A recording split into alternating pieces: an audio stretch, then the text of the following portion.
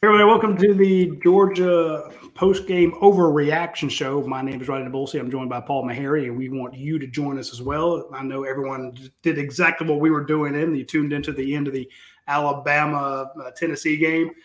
I took that one on the chin, Paul. I said that Alabama was going to win that game, but I didn't expect 17 penalties from the Crimson Tide. That did not look like the normal Crimson Tide I was expecting. I thought that they would throw all over Tennessee, and they did, but Tennessee threw all over them. So congrats to the Tennessee Volunteers for a big win there, a program-defining win for the hefty hurry-up offense they have up there. It's Tennessee looks like they're going to be a tough out for the rest of the league to try to get through. So it's going to be very interesting to see what's going on there. So congrats to them. Congrats to Georgia for an absolute butt-kicking when it comes to homecoming. That's exactly what you want to do. And shout out to a couple of our sponsors, friends over at the 7-6 Apparel Company, the Rogue Shop. You need to check them out. And, of course, our friends at ASW Distillery. I'm thinking Braves. I'm kind of disappointed with the Braves. But because when I think of ASW Distillery, I think of the Braves because they have a tasting room over at the Battery. So good and bad this weekend. Good, bad Saturday. Great Georgia team. Georgia looked great, but the Braves couldn't quite get the offense going. So, hey, let's focus on the offense that did work. Georgia, almost 600 yards of offense. Yeah, 600 yards. Damn close. 55-0, 579 total yards, Radi. 387 of those through the air, and you got 192 on the ground. We're talking about penalties in that Alabama game, really crushing Alabama. Georgia only had 3 penalties for 29 yards against Vandy, whereas Vandy had 5 for 41. So really clean game by both teams. But, just overall, I know I was thinking, I was like, man, I don't know what to overreact to. I mean, I can dig deep, right? I put in the description, I was like, I can dig deep. I can find something to overreact to. And I've got a couple of things, but for the most part, I think this is probably maybe Oregon was their best game so far, considering competition, right? But I think this was their most well-rounded game. They came out first half 28-0, put points up in every quarter. Third quarter, they got off to a slow start. I think Kirby mentioned that in the post-game talk with Alyssa Lang on the field. Third quarter, they got off to a little slow start, but you scored 55 points. I'm not too upset. Guys, if you're watching us, you know what to do. Let us know where you're watching us from. We'll put it up into the comments on the show. And then also, like Radi said, the link is in the description to join the show. So we have folks that, join the show regularly every week, but we also want to get new faces. And that's what we do most of the time. We get at least 1 or 2 new guys in here or ladies every week. Radi, before we get going real quick, though, you want to shout out the 7-6, and I've got a couple of shirts over here. This is their big week over at 7-6. I've got one on right now. Eat more Gator. So there wasn't even a Vandy shirt that Chance sent me from 7-6. He said, look, let's push this Gator stuff because he's got 2 weeks to get it sent out to you guys. It's all custom made. I've got a couple of them here. So I've got this one for the actual game, Gator Hater. It's downstairs. We've got that. Then they've got a couple more, Radi. Let me get to them real quick. Oh, don't want to go back too far. Yeah, sure. Those. I'll let people know because we've had people say, who is the 7-6? What are those guys? It's basically some Georgia fans. Okay, and this is not some corporate outfit. They started in a garage making shirts for the Predators, players, and parents. They make most of those items to order.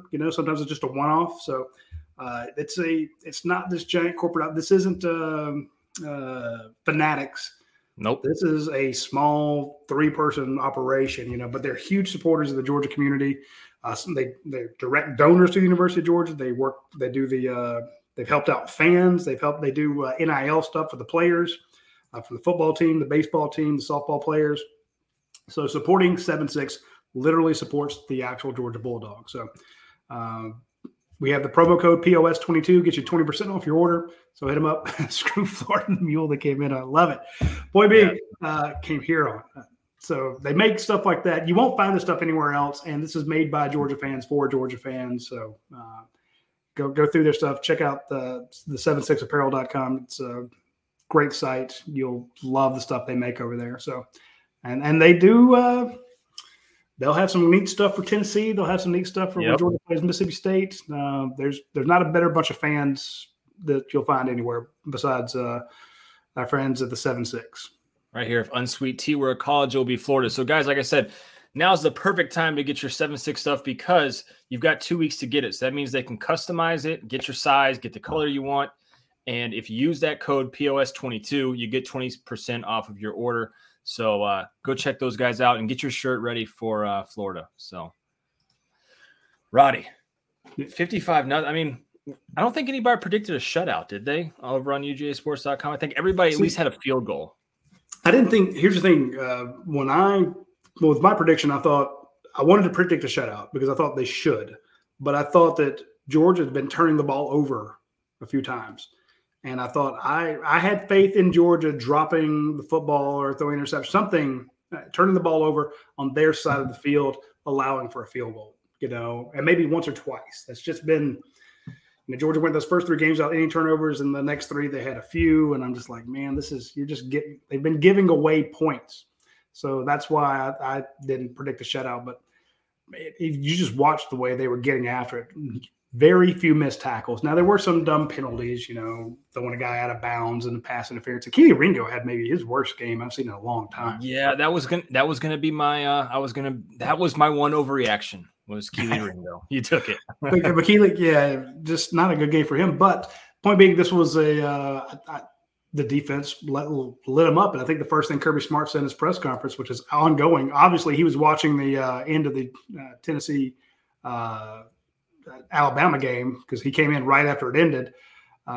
He said that he's very impressed that this second, third, fourth string basically held up and did not give up a touchdown and going through the end. They all played to that standard. So you saw Nolan Smith proud on the sidelines going, EJ Lightsey, Jalen Walker, one of you dudes lets them score, I'm gonna light you up. So they wanted the shutout. They fought for it and they got it. So. This is Georgia back on track. We asked Jason Butt to do an instant recap. The minute the clock hits 0, we want to see, his take. What just happened. We actually called it "What Just Happened," and his headline for that is "Georgia returns to form." This is who we expected to see against Kent State. This is who we expected to see against Missouri.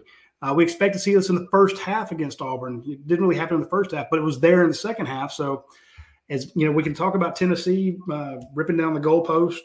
I'm watching it go off there. It's craziness. That's funny. Miss Mary Embroidery, she's part of the family over here at the Postgame. She says, what happens to a goalpost after they take them down? So they make they don't make ones, but they put new ones up. So those goalposts are no longer used, Mary, because they're not going to meet. She wants to know, where does it go? Oh, I'm sure probably some frat house, probably.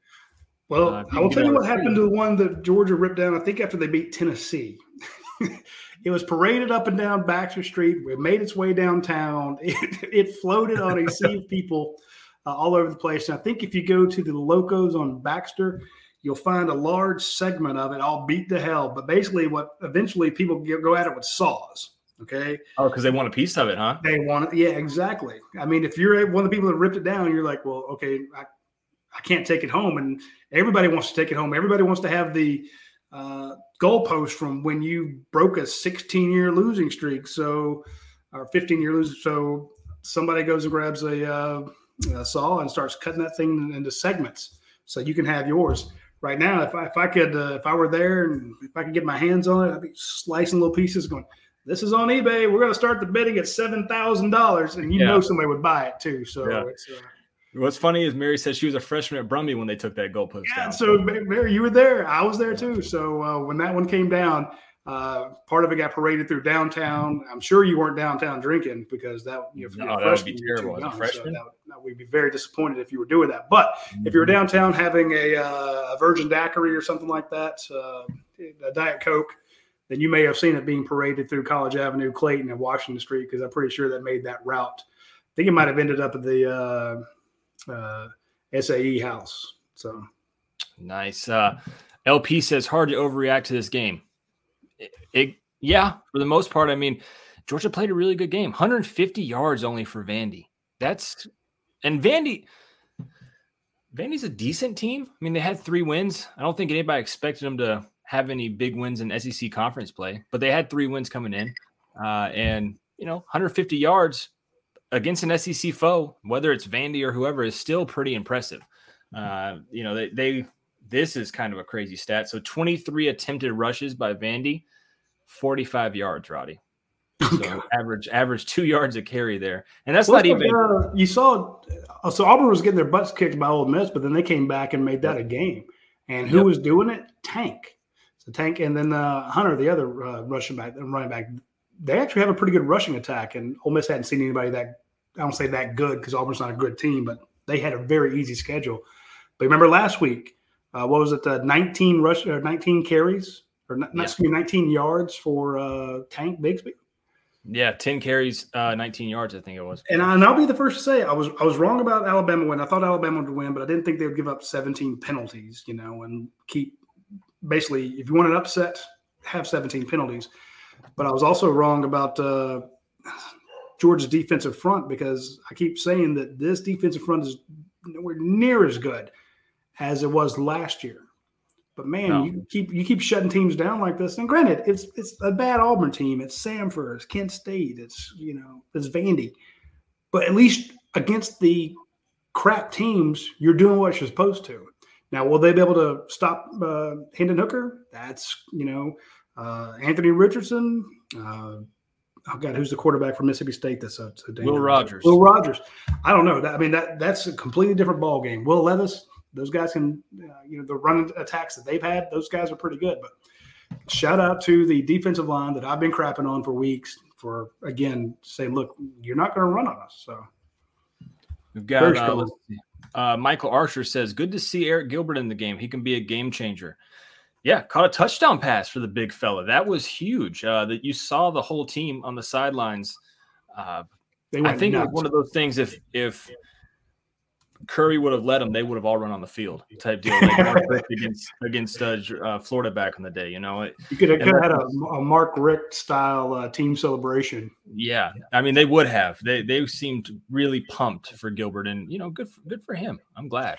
Hey, I also want to point out, so Rick Gilbert got his first catch, and I'm going to take credit for it because they had him in there as a blocker, and I tweeted out, basically, let's get Rick Gilbert a touch here, and right as I hit send, the ball goes to him. I'm like, ooh, what else can I do? Yeah, the magic powers. I'm like, So, but then he got it. And so I thought, okay, this is a guy who, he missed all last year with some personal issues. Those issues cropped up again this season. And, Georgia took him on a trip where basically they wasn't going to play at all, but they wanted to keep him with the team. And they've been trying to bring him back, get him acclimated. So he finally gets out there, gets his first catch, then gets his first touchdown, which I thought was fantastic. But so he gets his first touchdown since 2020, right? Because 2021 he didn't play. Yeah, right. So first touchdown since 2020. Don Blaylock got his first touchdown since 2019. Really? Yeah, man. 2019 was the last time he scored a touchdown? Yeah. So I was very excited for him. So Don Blaylock gets in. To me, that was the biggest play of the game because the guy who has come back from 2 ACL. So, you're rooting for Dom and the team goes nuts. Then Kyrus Jackson has a big play as well, the big catch. And then Cash Jones, I think that might have been his first. Oh, yeah, definitely. You had 11 wide receivers catch a pass again. They're spreading it out here. There's not one guy. You had Dylan Bell, freshman, touchdown. Oh, his first, probably. I was going to say that was his first, too. We had a lot of first. Popping a lot of cherries out here against Vandy. Dylan Bell, 5 for 54, led the team as a freshman.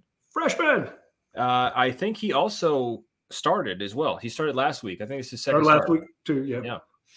Then you had Darnell Washington, 4 for 78, and good God, 2 of those catches. You could highlight-worthy catches. Yeah, you just put them on SportsCenter. They were incredible.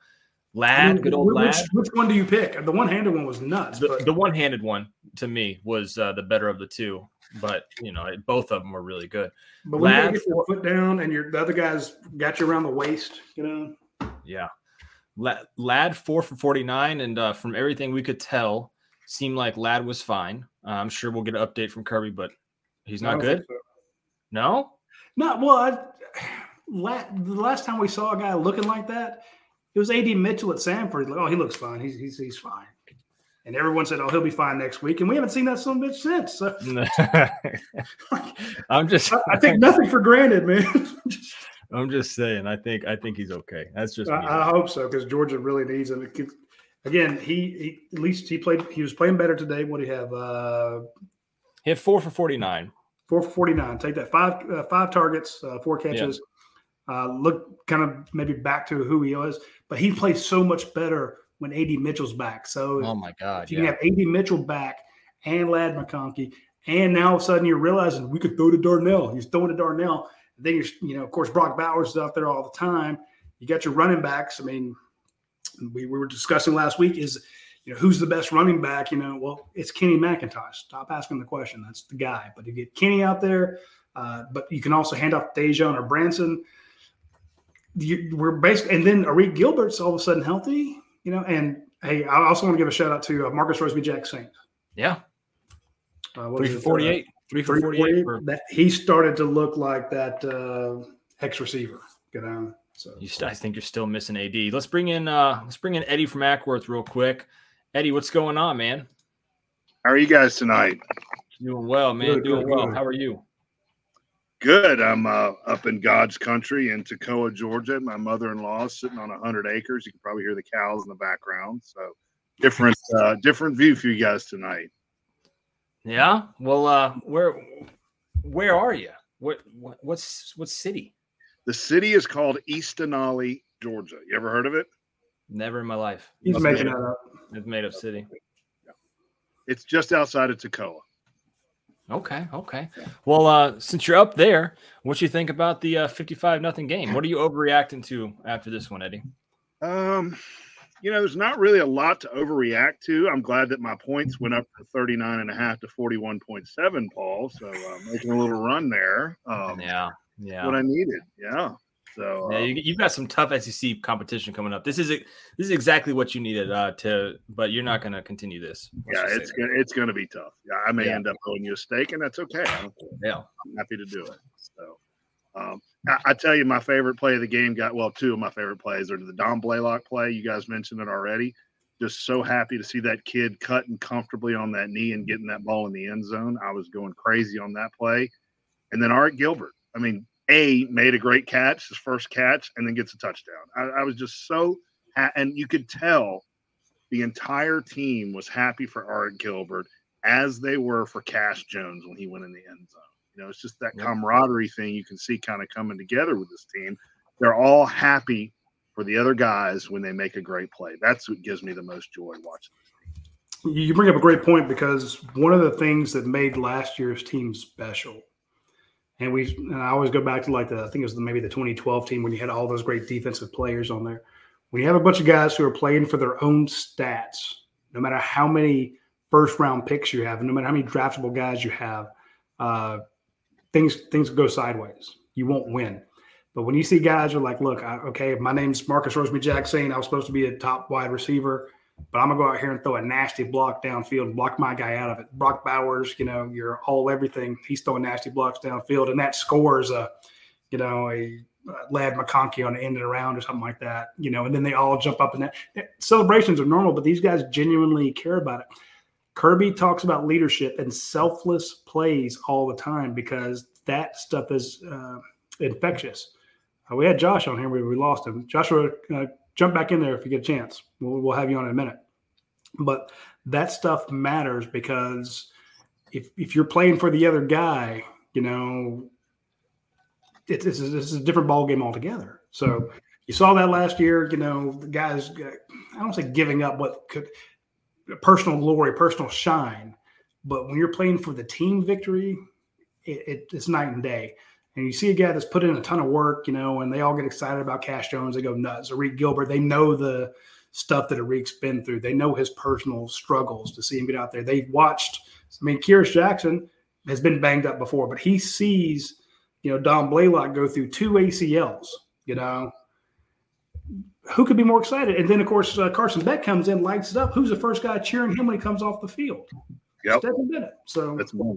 Yeah, you're right. You're nailed it. Do you guys know, Radi, you may know more than Paul, Could Eddie have played this game and they held him out because it was Vanderbilt and we have an off week?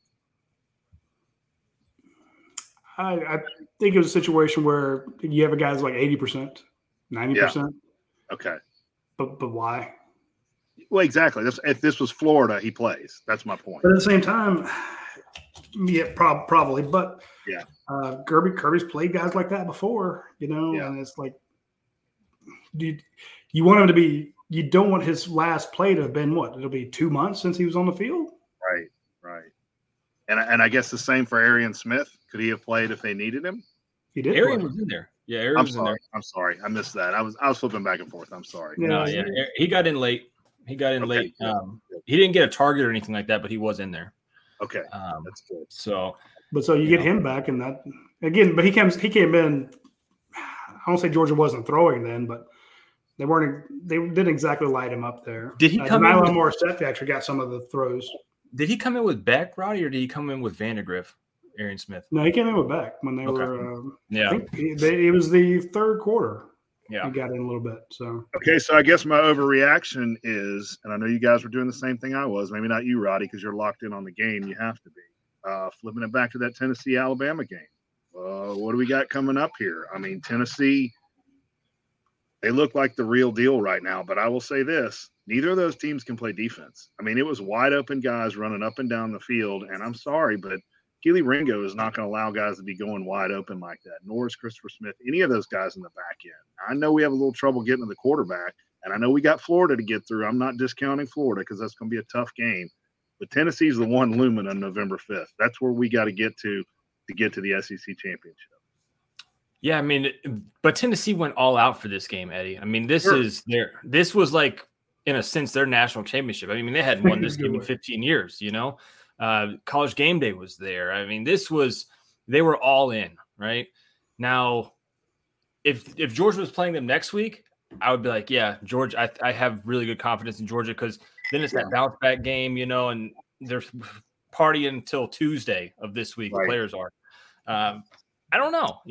I don't know who Tennessee has in between Georgia. Nobody, and then Kentucky. Is that right? Okay. So they don't have a bye week though. No.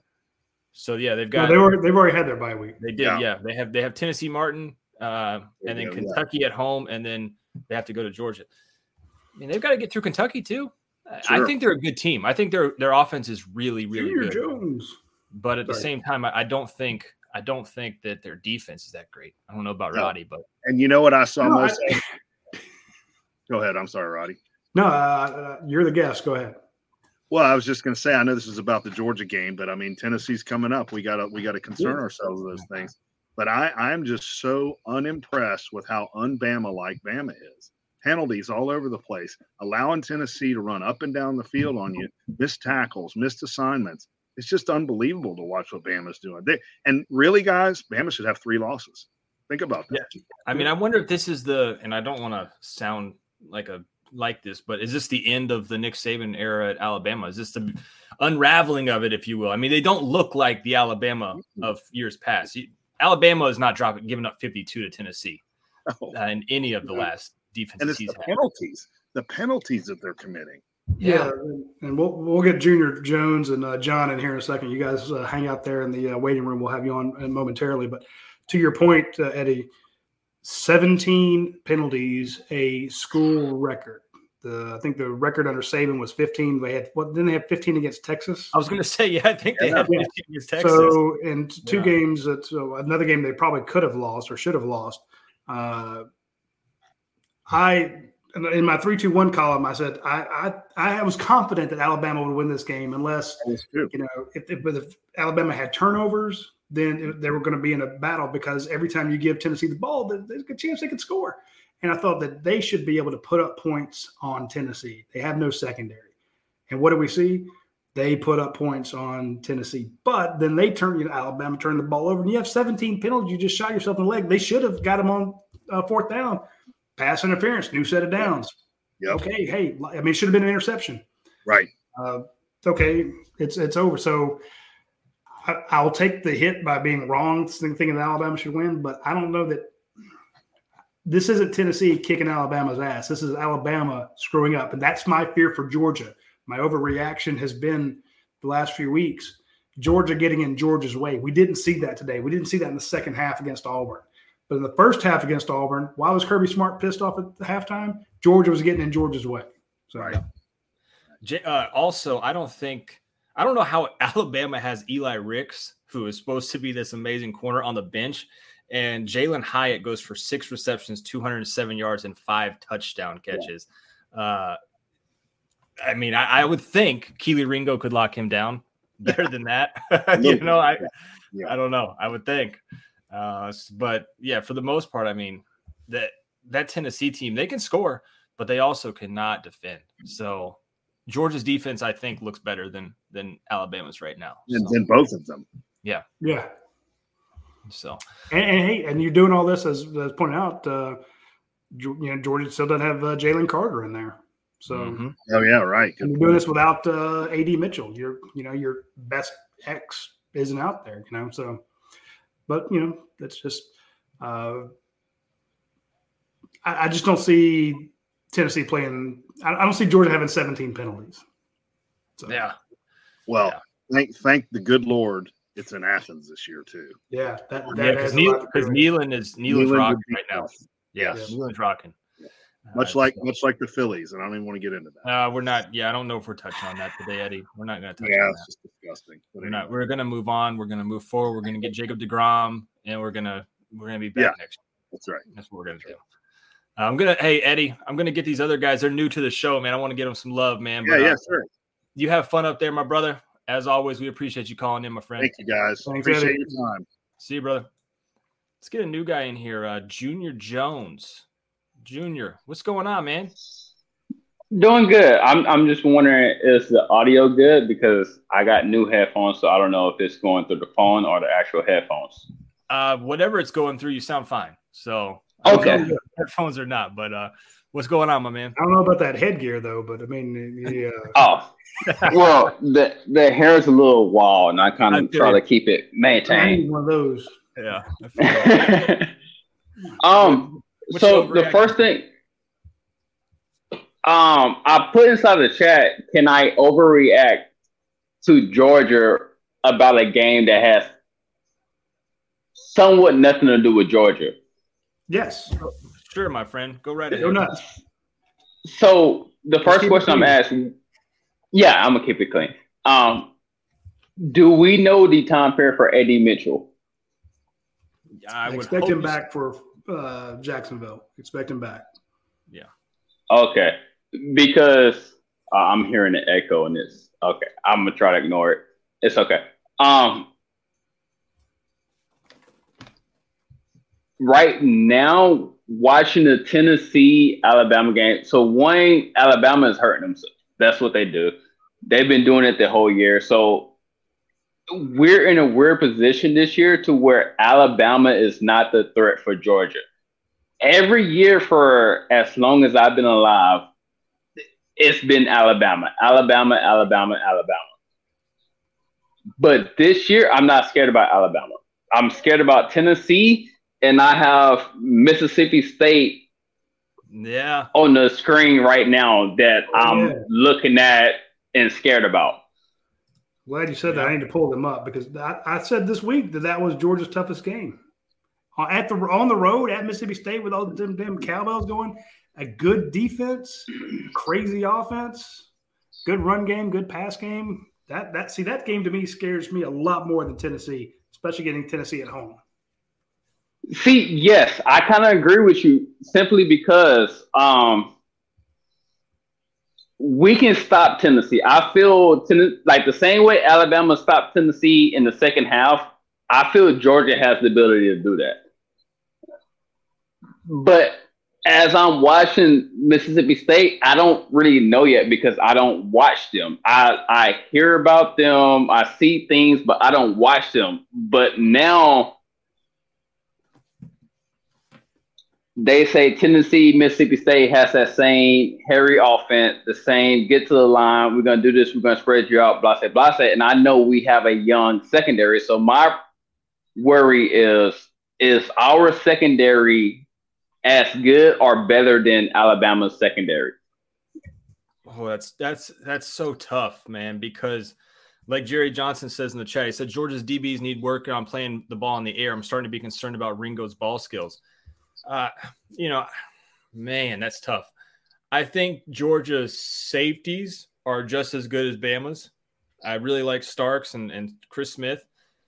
Their corners, man, I don't know, Roddy. I don't know. It's really a toss-up for me between the corners between Alabama and Georgia. If Ringo can get back that swag about him, then I'm okay with it. Kamari's decent, but I see they're trying to get Dalen Everett in there a little bit more every week, but I don't know. I mean, you got to like Malachi Starks, although, again, true freshman, but what he brings to the table is big. Chris Smith was everywhere today. Chris Smith has beaten this Alabama team. Chris Smith won you the Clemson game. Keely Ringo can make mistakes, but it's all that's not him getting beat. That's him making mistakes. That's stuff that can run out of him and fix. And again, that's my thing. My issue all the time is, Junior, do you not have the players? Okay, Vandy didn't have the players. No matter how well they played, how well you scheme them, you just can't make them big enough to handle Jalen Carter one-on-one. There's just nothing you can do. But Georgia's got the guys who can do it correctly, and that's what we've seen from this team. When the Georgia players hit their assignments, they block well the point of attack, which they hadn't been doing in a few games. Receivers catch the ball when it hits them in the hands. They had some great catches today, and all of a sudden you see so many first downs that everybody gets a shot and you feed everybody. So you got the talent, But give me Keely Ringo, give me Chris Smith, give me Malachi Starks. Teams are going to pick on Kamari Lassiter, but he's gotten better. Yeah, some teams are picking on Keely Ringo because he's going to say, don't penalty. So I don't know why they do that. Sometimes it irritates me. Like, why are you going to Ringo? He's going to get 15 yards. I mean, I'd be, especially when you can't run on this team. I'm like, okay, put it in the air. Put it in the air. Yeah, okay. Hell, you gave up a 3rd and 17 last week. Yeah. You hit him on, the guy was doing a slant route and Ringo was all over him. The guy should have had a touchdown catch on Ringo today. Ringo should have had an INT and he dropped it. I'm going to bring up this. I don't know if you guys, because I hate it this week. Because I looked at this week and I was like, why do they both play at the same time? I think the SEC messed up on that by having these two teams play at the same time. SEC. I'm serious. I do want to address this real quick, but I hate to interrupt your thought, but the way that works out is, and this was explained to me by Josh Brooks, because I went to him, I'm like, why do you not have night games? Here's the AD, you're supposed to make it happen. And it basically, so you have CBS, ESPN, all the stakeholders who have rights to these games, they get to draft the games that they want. Some have an 8 o'clock game, some have a noon game, some have a 3:30 game. And so if you're CBS and you get the first pick, you're like, okay, 3:30, we want Alabama, Tennessee, and that's why it's not predicted from the beginning. Like, right, we don't know in 2 weeks. I mean, the Georgia game is going to be against Florida at 3:30. The game after that, we don't know the kickoff for. So they're going to wait until the week before the Georgia-Florida game. You'll find out the following week what time that game is going to be. Nobody knows, which sucks for people like me who have to buy tickets to Kentucky. It's like, flights in and out. It's like, what if there's a night game? What if it's a noon game? You don't know. But point being, they don't care that you want a night game or that you've played 12 noon games in a row. They want the game that's going to get them the most eyeballs. So that's why they picked Alabama, Tennessee. Then ESPN's like, okay, we got the next pick. Well, we want Georgia because they're the number 1 team, even though they're playing Vandy. Yes. And we both got a 3:30 slot, so they're going head-to-head, but we think we'll get more eyes. So it's not – the SEC doesn't determine it. TV determines it, because that's why they give you $46 million to each school. And I want to say, Junior, the second game that gets picked after the 3:30 game is actually the noon ESPN game. So that's the second game that gets picked. It's all a rotation. So that Ole Miss Auburn game at noon was actually the second pick this week. Georgia wasn't even the second pick. So, and it should be. Yeah, I believe it because if you're picking second, you're not going to pick in the same time slot as the first pick. You're going to pick a second time slot. Right. Because, like, even with me, as I was looking up, I really didn't watch the Georgia Vandy game. Like, I had it on, like, the little game pass and everything right there beside me. But it just, you expect Georgia to blow out Vanderbilt. But Tennessee, for some reason, like, this year, Tennessee has been on the wrecking crew. Burner, maybe. Been on a burner. Yeah. So my thing is, I feel we can beat Tennessee. We shouldn't worry about Tennessee if we're able to scheme against them. That's the thing. It's not about talent. It's not about players. It's about scheming. It's about execution. Yeah. Yes. It's just about getting players in the right position to handle that offense. Because Alabama did it in the second half. I think Tennessee scored one touchdown in the second half this game and one field goal to win the game. Yep. But in the first half, they scored like 4 touchdowns. Yeah, first half they scored 4. Second half they scored 24 points. So. Yeah, Bama outscored Tennessee 39-24 down the stretch. But, again, 17 penalties. If Georgia has 17 penalties, Kirby Smart will die. but one thing, like, everybody acts like Georgia is an anomaly. But what people got to think about, Tennessee moves so fast. Like, there was one penalty on Alabama to where I feel the center just snapped the ball where it was like 12 men on the field. Yeah. I feel the center looked and just snapped the ball. The quarterback didn't even see it. Yeah. Well, and then go ahead. It's just the fact that they move so fast and everything like that. Like, you can't get set. Yep. So, like, anybody that plays Tennessee, their penalties are going to be higher. Even though Alabama has been having problems with penalties this whole year. So that kind of get diminished whenever we look at it. But Tennessee causes penalties by how they play. Yep. And you have to realize that. Like, they cause penalties. They get first downs off of penalties. You have to recognize that. You have to plan for it, basically. You have to sit there and be. I think that's what they're going to do this week during the off week, because it's just like playing a team that runs the option. You don't see this week after week after week.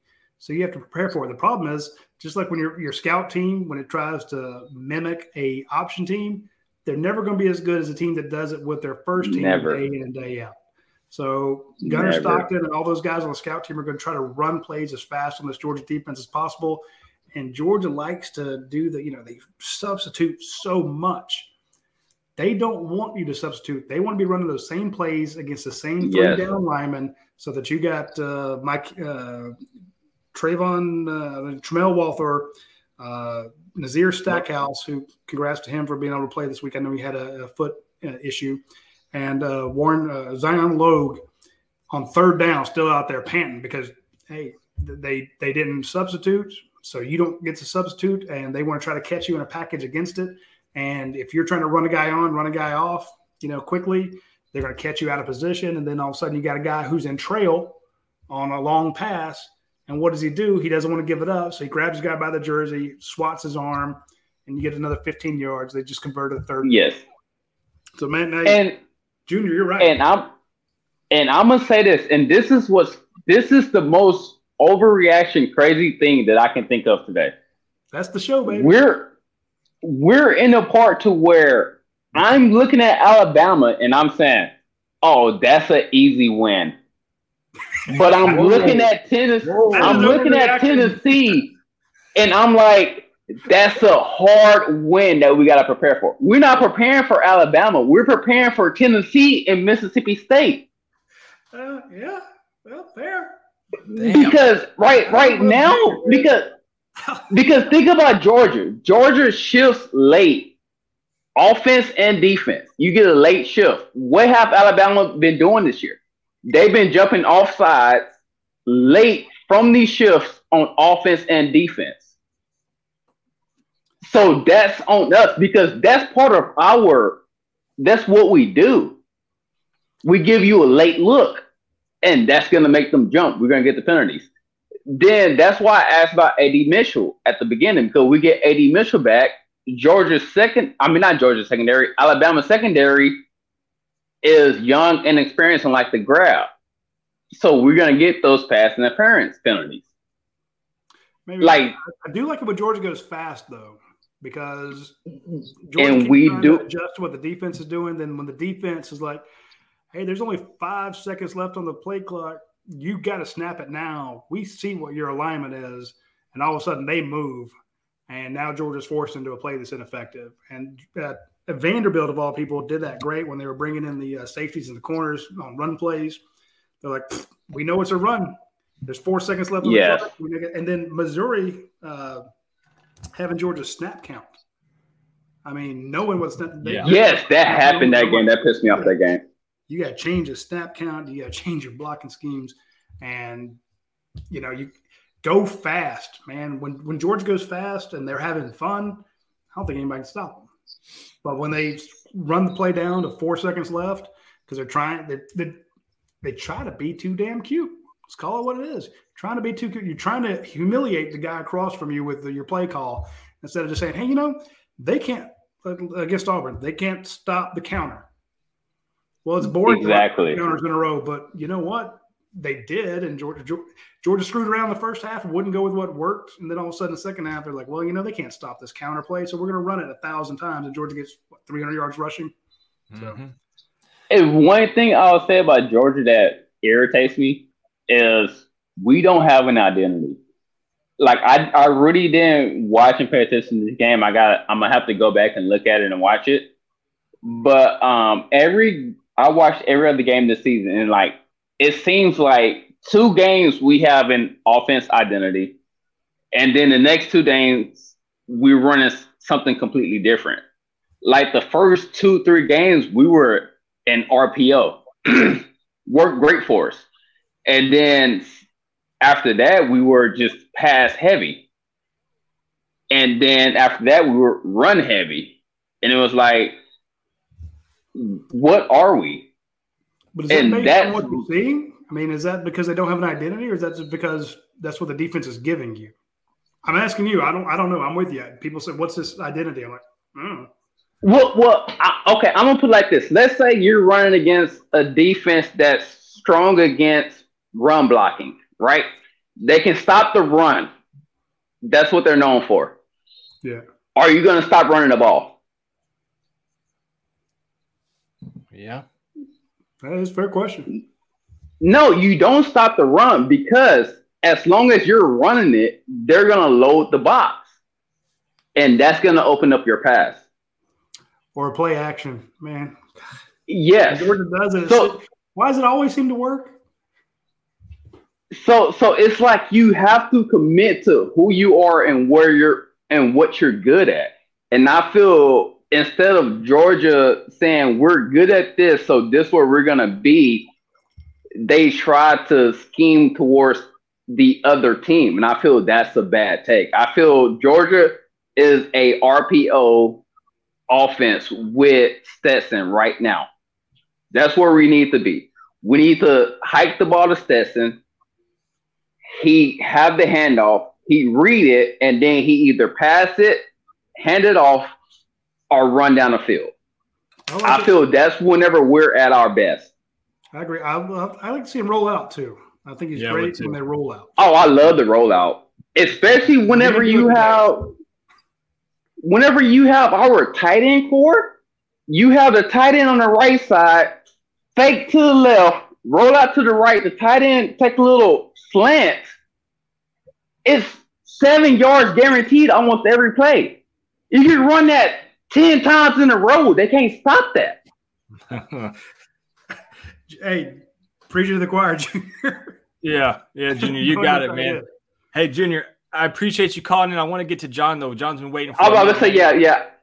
I'll step out. No, man, you had a great first appearance. Make sure you come back with us, man. We need you. No, I watch every week. It just today I just felt I had to step in. There you go, man. We sure appreciate it, man. And make sure to jump in with us next week too, bro. All right. We're going to put him in the Hall of Fame there with Eddie from Ackworth, just as an absolute badass. But let's bring on John. Yeah, go ahead and let's get him on here. I got him. John, what's up, guys? Man? What's up, guys? How's it going? Good. I just want to say one thing. I think, I know, and I think what's lost sight is regardless of what Tennessee did today, we were still going to have to beat them. Because, even if they come in with one loss and they beat us, I mean, they got us head-to-head. But I have a couple questions, and if you don't feel comfortable answering, I promise I'm not going to cuss or use bad language, but I have a couple questions that I want to ask you. If you say go to our site, I certainly will. But first question is, how close, or you may know, how close is Nick Saban to getting that? Are you really going to go play for that old man, that crazy old man on the recruiting trail, on the negative recruiting? About 20 years ago, I had a buddy that ended up going to Florida State, but 20 years ago, that's what Bobby Bowden was getting from on the negative side on the recruiting trail. You're really going to go play for that crazy old man? He doesn't do anything. Now, is Nick Saban involved? Yes, but he is on the verge of becoming that crazy old man and he may already be getting on the trail. You guys know better than I do.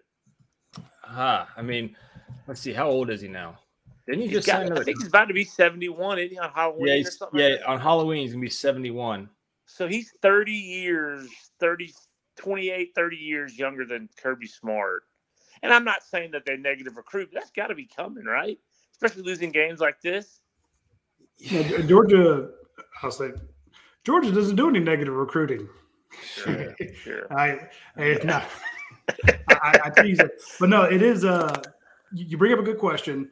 I'll put it to you this way, though. That's when you're pitching Alabama, you're not pitching playing for Nick Saban. You're pitching playing for Alabama. Gotcha. And what they do is they show all those first-round draft picks and all those guys making ridiculous money. They show, even guys like, Leatherwood, who didn't really tear it up in the NFL, they're like, look, here's that signing bonus. And Georgia does the same thing now. Georgia's like, look, here's all – you can almost be assured that, unless you're coming to play for Dell McGee or coming to play for Glenn Schumann, at some point you're probably going to have a different coach. Right. It's just that's how it works out. Same in Alabama. New offensive coordinator, every year, every 2 years. Like every year, new defensive coordinator.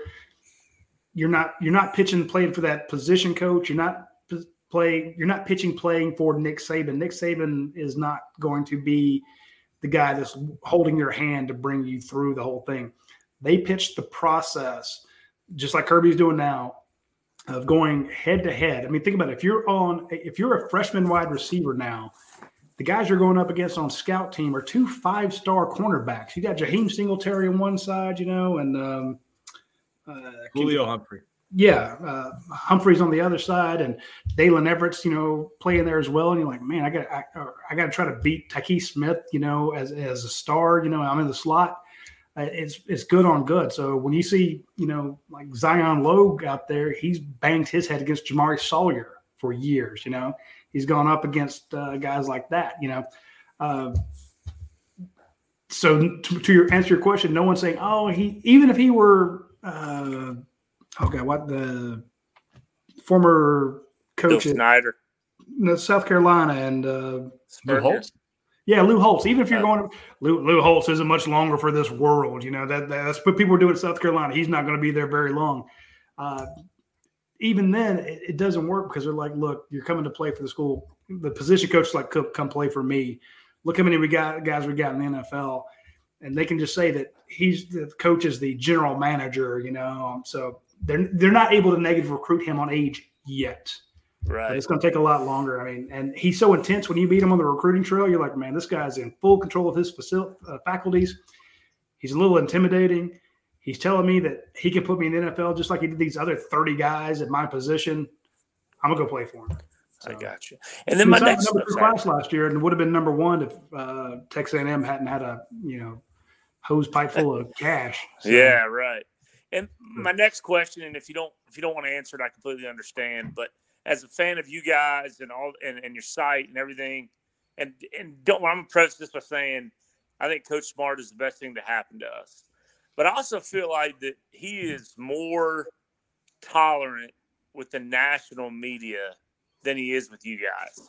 And this is just me from the outside, not just you, but all of our, I want to say local, but all of our beat media. I feel like, and this is just a fan, and again, Coach Smart, I'm sure you watch this stuff as much as you say you don't because you want to find out what people are saying. I'm kidding.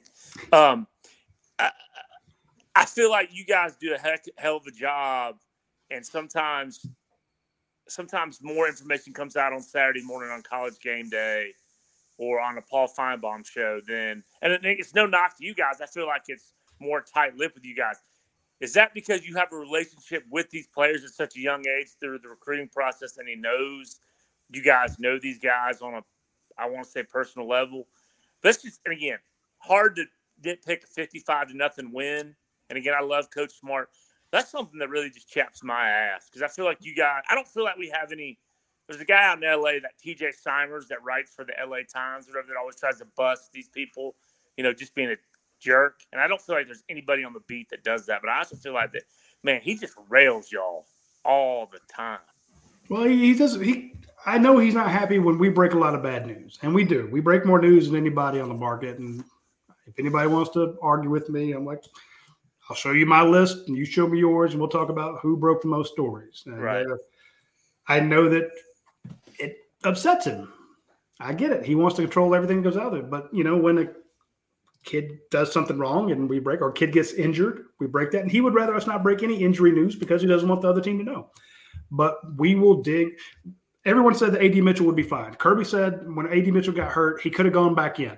We haven't seen him since. It's been, 6 weeks? Right. Today, he said Ladd McConkey could go back in. Do you think I'm going to believe him? Hell no. I'm going to dig on it. And the day after everybody said that A.D. Mitchell could go back in, we came on the Dawg vent and said, pump the brakes. There's more to this. We don't know how bad it is, but we don't expect him to play this week. We did that. Nobody else had it. I'm sure they weren't happy about that. They would like everyone to know that, he's fine. Go with what Kirby said. Point being, what happens with TV is because they have the TV rights, they get to go to practice or at least sit down with Kirby, Todd Monken, Glenn Schumann, Will Muschamp for like half an hour to an hour on Thursday and talk to them about each individual guy. And they get stuff. Now, it's embargoed. They can't talk about it until the game's in motion, So they'll come on and say, good tackle there by Nazir Stackhouse. On Wednesday, he was in a boot. And people are like, look, I didn't hear about this on 24/7 or UGA Sports or the AJC or whatever. And we're like, okay, well, we didn't know about it. But they told the TV guys. So it always looks like sometimes he's telling the TV people or the radio people more than us because here's the thing. We don't own the rights. So there's no contract that says we have to, he's got to sit down with us for an hour and tell us stuff. Now, they don't come out and say, Todd Monken's not going to be, okay, if we complete a 3rd and 13 on first down on their side of the ball, we're going to throw this go route, has tendencies and stuff. So even though we dig and we break a lot of news, sometimes they give the TV people tendencies and backstories that we don't get. And that's part of the contract. They have to do that. And that's why, in the summer when they say, hey, every SEC school is getting their share of the TV revenues for $46 million. We can't give them that kind of money, so right. We didn't get some of that stuff. But still, we did tell everybody that Nazir Stackhouse was in a boot in the middle of the week. But, stuff comes out. Like the Stetson Bennett thing, I think they mentioned that he had a sore shoulder last week, that the TV guys did. We had seen it the week before that he got banged up and, was a little tight. And we knew that on Monday they kind of held back on him throwing, but they held back on everybody because it was a situation where everybody was banged up. So we didn't know if that was just a special Stetson thing or just we got so many guys with bruises, we're going to go light this week, and then they mentioned on the thing, people are like, why didn't you tell us that, he had a slightly bruised shoulder? I'm like, because he didn't miss any practice. Well, y'all do a hell of a job compared to Gary Danielson. I'll say that. And that's probably not a compliment, but thanks, John. Thank y'all for having me on. Thank you. See you, man. Awesome. Hey, let's bring on Dane and Rimmer Bulldog at the same time. I'll get Dane. Chat with Rimmer Bulldog first. I'm looking at the stat. Okay. Let's get Rimmer, because Rimmer was on here the other day and did a great job. Hello? Rimmer, what's up, man? How y'all doing? Man, doing good. How are you? Doing good. Give us your thoughts. Great win. Exactly what I wanted to see. Us execute better on offense, start fast. Yeah. There was a couple times in the red zone we had to kick field goals, but for the most part, I feel like we did what we were supposed to do. I mean, defense, again, shut out. And for the most part, I think our defense has played well all season. Even in the Missouri game, we gave up some yards, but we held Missouri to 5 field goals in that game. So that's a good point.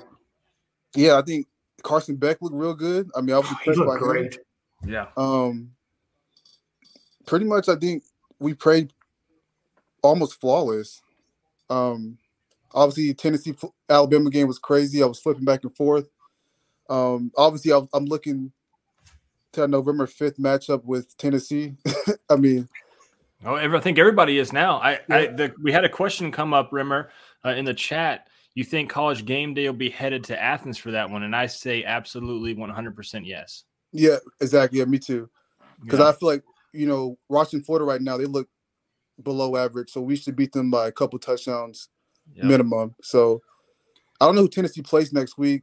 Tennessee's got UT Martin, Rimmer, and then they've got Kentucky after that, and but that Kentucky game's at home for Tennessee. Then they come to Georgia. Okay, I think they should be undefeated.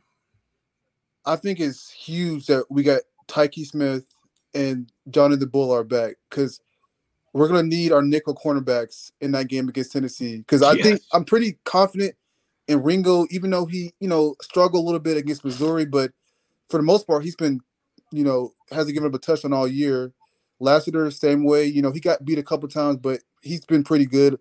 But the nickel cornerbacks with Bullard and Tyke Smith, it's going to be huge against Tennessee's receivers. Because you saw Alabama, what killed them today was their nickel cornerbacks just got torched. They could not stay with Tennessee's slot receivers. Exactly right. I think that's huge for us to get, having Tyke Smith who can cover, who's played a lot of snaps throughout his career. Obviously, Javon Bullard has played great all season, so that's going to be huge against Tennessee. No, I think we didn't even mention him, either one of those guys, Roddy, when we were talking about the secondary. I think that Rimmer hit it on the head with that one. That's going to be a huge position that Alabama just didn't seem to have today against Tennessee, where Georgia's got 2 guys that are really good right there. And I feel really bad about not mentioning them, because the star position for Georgia is so important. And what they do, they have that star out there so often, with the 5 cornerback strong against the run, it's huge there. And that's why Javon Bullard and Tyke Smith got beat out because Javon Bullard was tougher, just took on blocks better, was better a tackler. But Tyke Smith has been playing lights out the past few weeks. So, I'm with Rimmer 100% when you look at the fact that when I was mentioning why I thought Alabama was going to win, I'm like, Anthony Richardson at Florida. This is probably Florida's worst passing team in a long time. Threw for 450 yards against Tennessee. I'm thinking, what will Bryce Young do to these guys? And, he torched them, but I didn't expect Alabama to get blown up on those long bombs. I mean, the guy would say averaged 29 yards a catch or something. Who's a Tennessee guy? Yeah, he just killed him. Yeah, Hyatt averaged 34 and a half, and then 5 touchdowns. Just there's your SEC player of the week on offense. There's your national player of the week. Hey, congrats to him. But point being, it was I didn't expect Alabama to look that bad. So I'm with Rimmer there.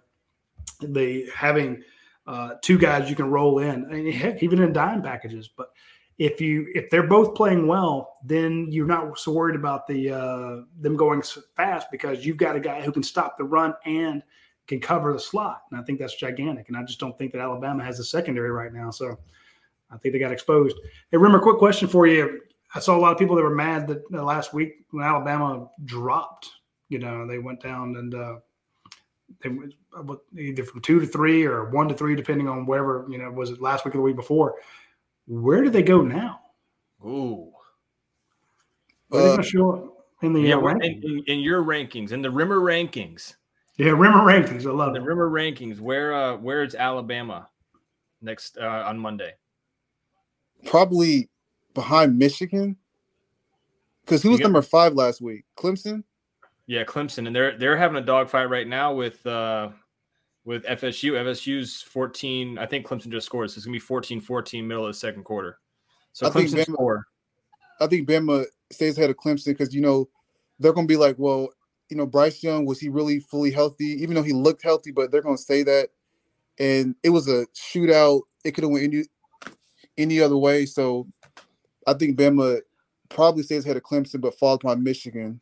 I would go right now, even though I love my Dogs, I would have Ohio State number 1, Georgia number 2, close, Tennessee number 3, Michigan 4, and Bama 5.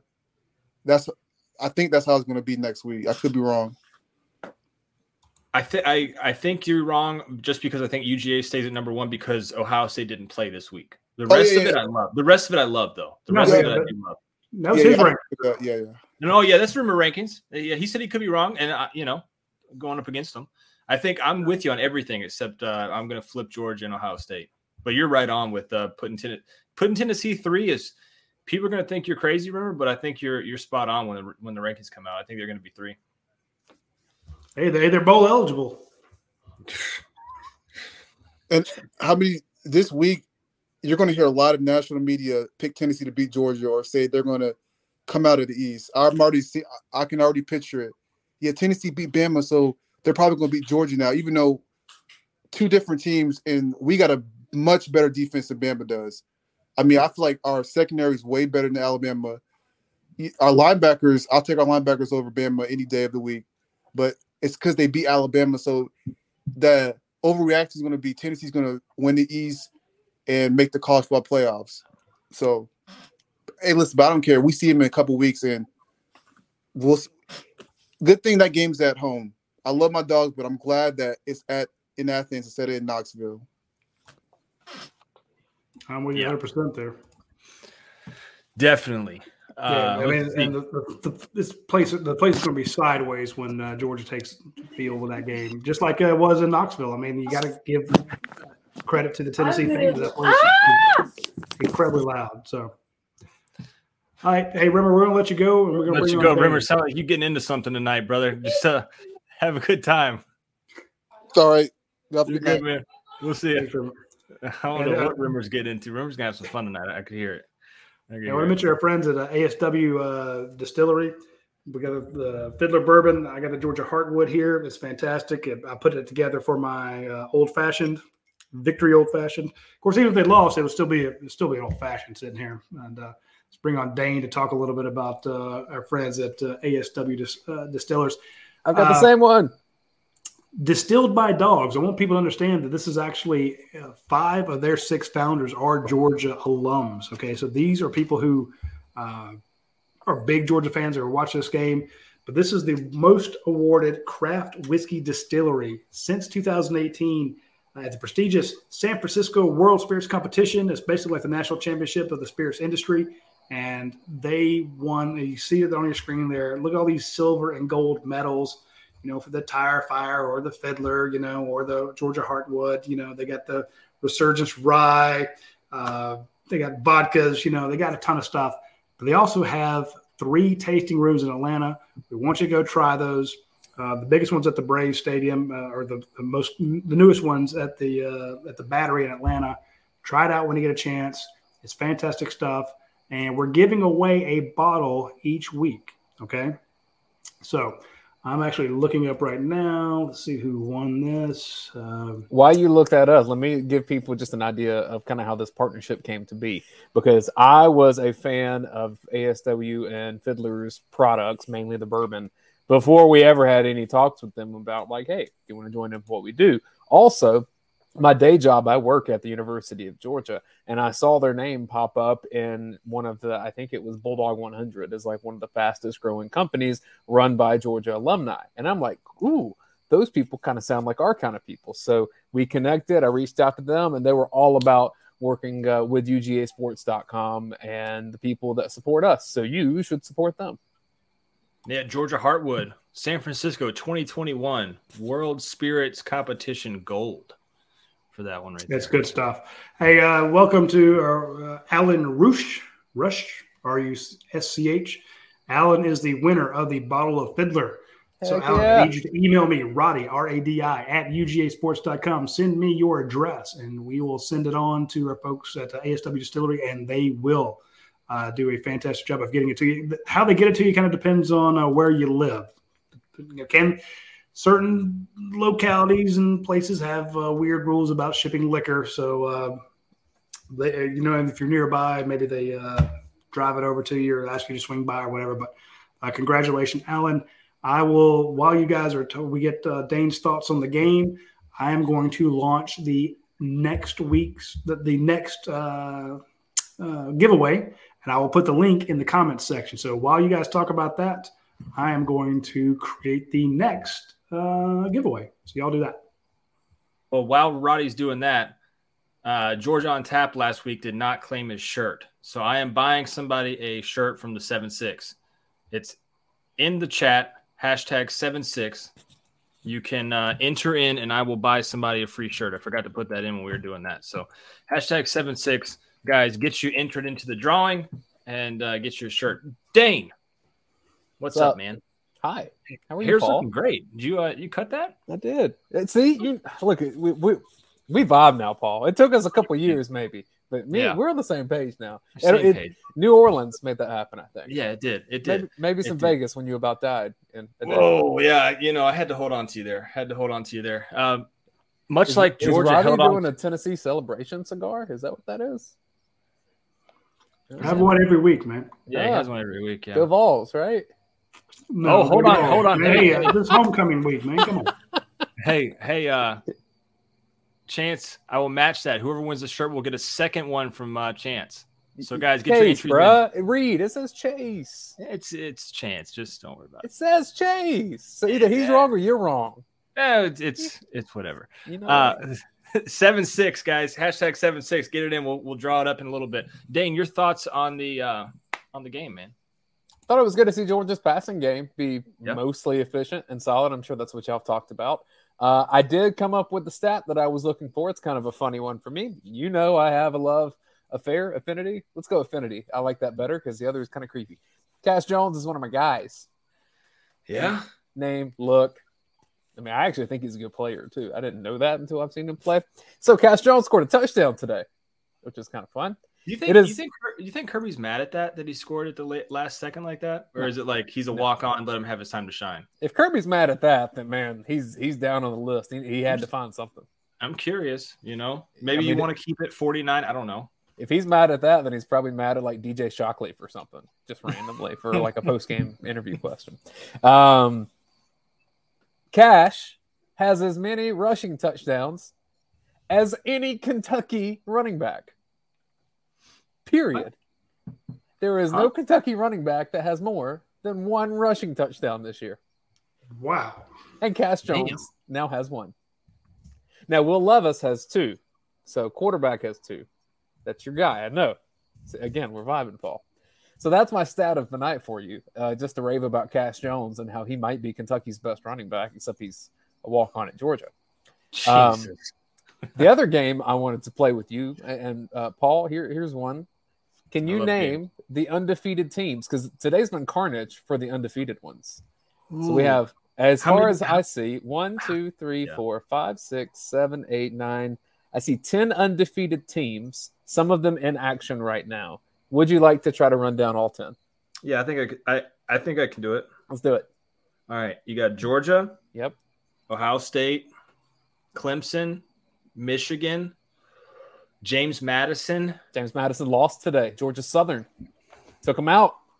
You don't go into Paulson Stadium in Statesboro and think it's just going to be okay. Jared Binkos. Okay. So I'm at 4. Oklahoma State, They got beat. TCU came back and took them out in okay, overtime. Then TCU. TCU. Oh boy, there's 5 more. Holy cow! Radi. Yeah, I mean, you're missing the big one of the day. Come on. Tennessee. Oh yeah, stupid me. All right, yeah. So there's 6. Damn, there's 4 more teams. There's no. Oh my goodness. Think California. Okay, yeah, USC. There's and there's no. Oh, UCLA. UCLA. Yes. All right, so we're at 8, right? Yeah. Think journalism school. Northwestern? No. God, no. God. I was going to say no. Journalism school. Mizzou, Northwestern, Georgia. I mean, Syracuse. Oh my God. Yeah. Wow. And then I'm going to go. You're missing an SEC one. Lane Train, baby. Ole Miss. Lane Train. God, now, here's the thing. I have no idea if Ole Miss is any good. I know that they have momentum and they have. Trevor said laughing my ass off Northwestern. Yeah, that was pretty stupid. They beat Nebraska and Ireland and, started that come apart. That's on me, Trev. That's on me, brother. So, to me, Ole Miss started 7-0. Theoretically, would you be surprised if they finished 7-5 with their leftover opponents? I don't know. I mean, it's Alabama, Texas A&M, LSU, Arkansas, and Mississippi State. I don't think that'll be 7-5, but I could see anything from 12-0 to 7-5. Well, here's the crazy part, though, is there's only 10 teams left that are undefeated, and we really are just now getting into the heavy conference play for a lot of these teams. So you're going to see USC play Utah tonight. That could potentially knock USC off. You're seeing Florida State and Clemson right now are tied. Then you've got the SEC West who are going to run each other through. Like you said, Ole Miss. Georgia and Tennessee, one of those has got to go. They have to. Michigan, Ohio State, obviously. Yeah, so, I mean, you're down to maybe 5 in just 2 or 3 weeks' time. Look, if you're an SEC fan, you need to be rooting for Utah tonight. Because if USC beats Utah, it is a little cakewalk up until UCLA and then Notre Dame. UCLA is not. Right? So I agree with you. I think USC would beat UCLA pretty easily. And then you're at the end of the season and you're looking at USC and Notre Dame. And I keep telling you, and I say this jokingly because the schedule actually doesn't line up for it, but Notre Dame had that atrocious start, and somehow, some way, Notre Dame's going to be 2 losses, find its way to 10-2, and then be ranked 5th heading into the weekend that everyone else is playing conference championships. They don't have one. Someone's going to lose that shouldn't. Notre Dame sneaks in and gets blown out by 40 in the first playoff game. We've seen this every year. And I'm not saying it's going to happen because they have to play Clemson in a couple of weeks, and I just don't see that going Notre Dame's way. But if they get through that, oh boy. Clemson, Notre Dame? Yeah. That'll be a good one. I know. I'm okay with that. Oh, and also, I think I'm contractually obligated to not do this, but I'm going to do it anyway because it kind of ruined my year last year. If you're doing Heisman odds right now and you're wanting to play smart money, and I could be eating these words by the end of the night if Florida State wins this thing. But I think Uiagalelei's the smartest, potential profit right now. No way. All right. I will get off after this. All right. I think CJ Stroud is in the driver's seat to win Heisman.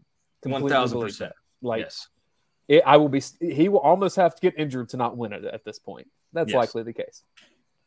That said, you can't bet him now because you're not going to make any money. So if you want to bet $50, maybe you come home with 55. That doesn't do anybody any good. So if you're trying to find where the smart money is, who's a quarterback from a contending team? Because that's typically who wins the Heisman. And you look at it and can Bryce Young get back into this? Well, he just had a loss and he's kind of injured. And I mean, technically he might get to be a finalist, but you rarely find 2-time Heisman winners. It's only happened once. And so you start looking down the list and you're like, is it Stetson Bennett? And he's probably not throwing enough touchdown passes. Is it Michigan's quarterback? Nah, I don't see that. Clemson. So if you're looking for a number 2 contender, they have to keep winning, obviously. But I fell in this trap last year, and I'm doing it again. So they got to keep winning, and you need an injury. But, hey, we made this on the Georgia watch-along show. Alabama's had injuries. Tennessee's not Tennessee. Well, Tennessee did have an injury. I mean, this guy's got banged up once or twice. Arkansas, Kentucky, it just happens that, quarterbacks do get banged up. So you could see a situation where, God forbid, Stroud gets hurt or something like that.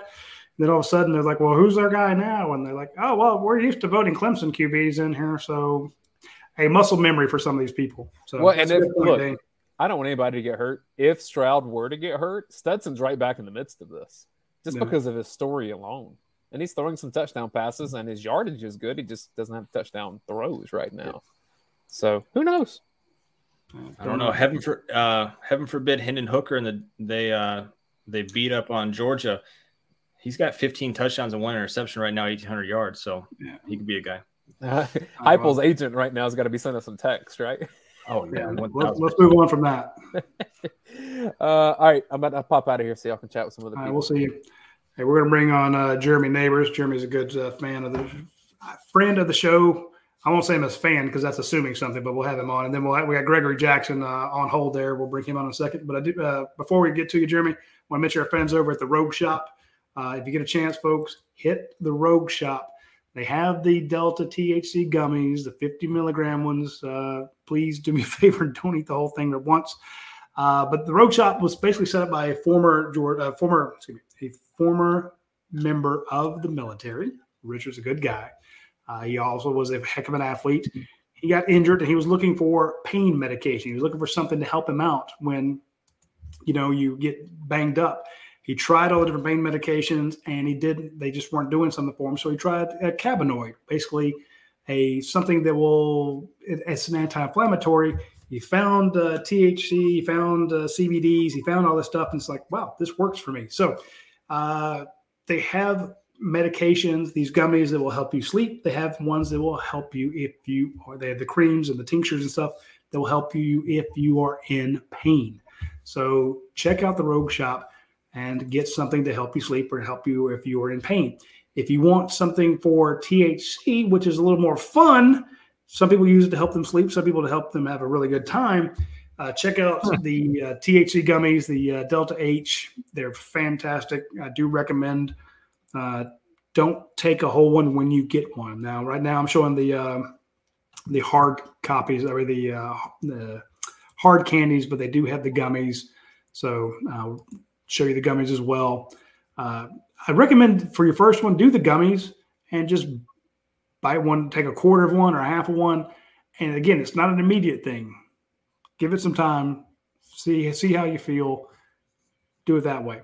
If you use Bulldogs 10, you get 10% off your order. Hit up Rogue Shop, rogueshop.com. See all the fun stuff they have. Heck, they even have lollipops and hot chocolate and hard gummies and the tinctures and the sleep gummies. They're sold out of the sleep gummies. That's one of their hottest sellers. You see it.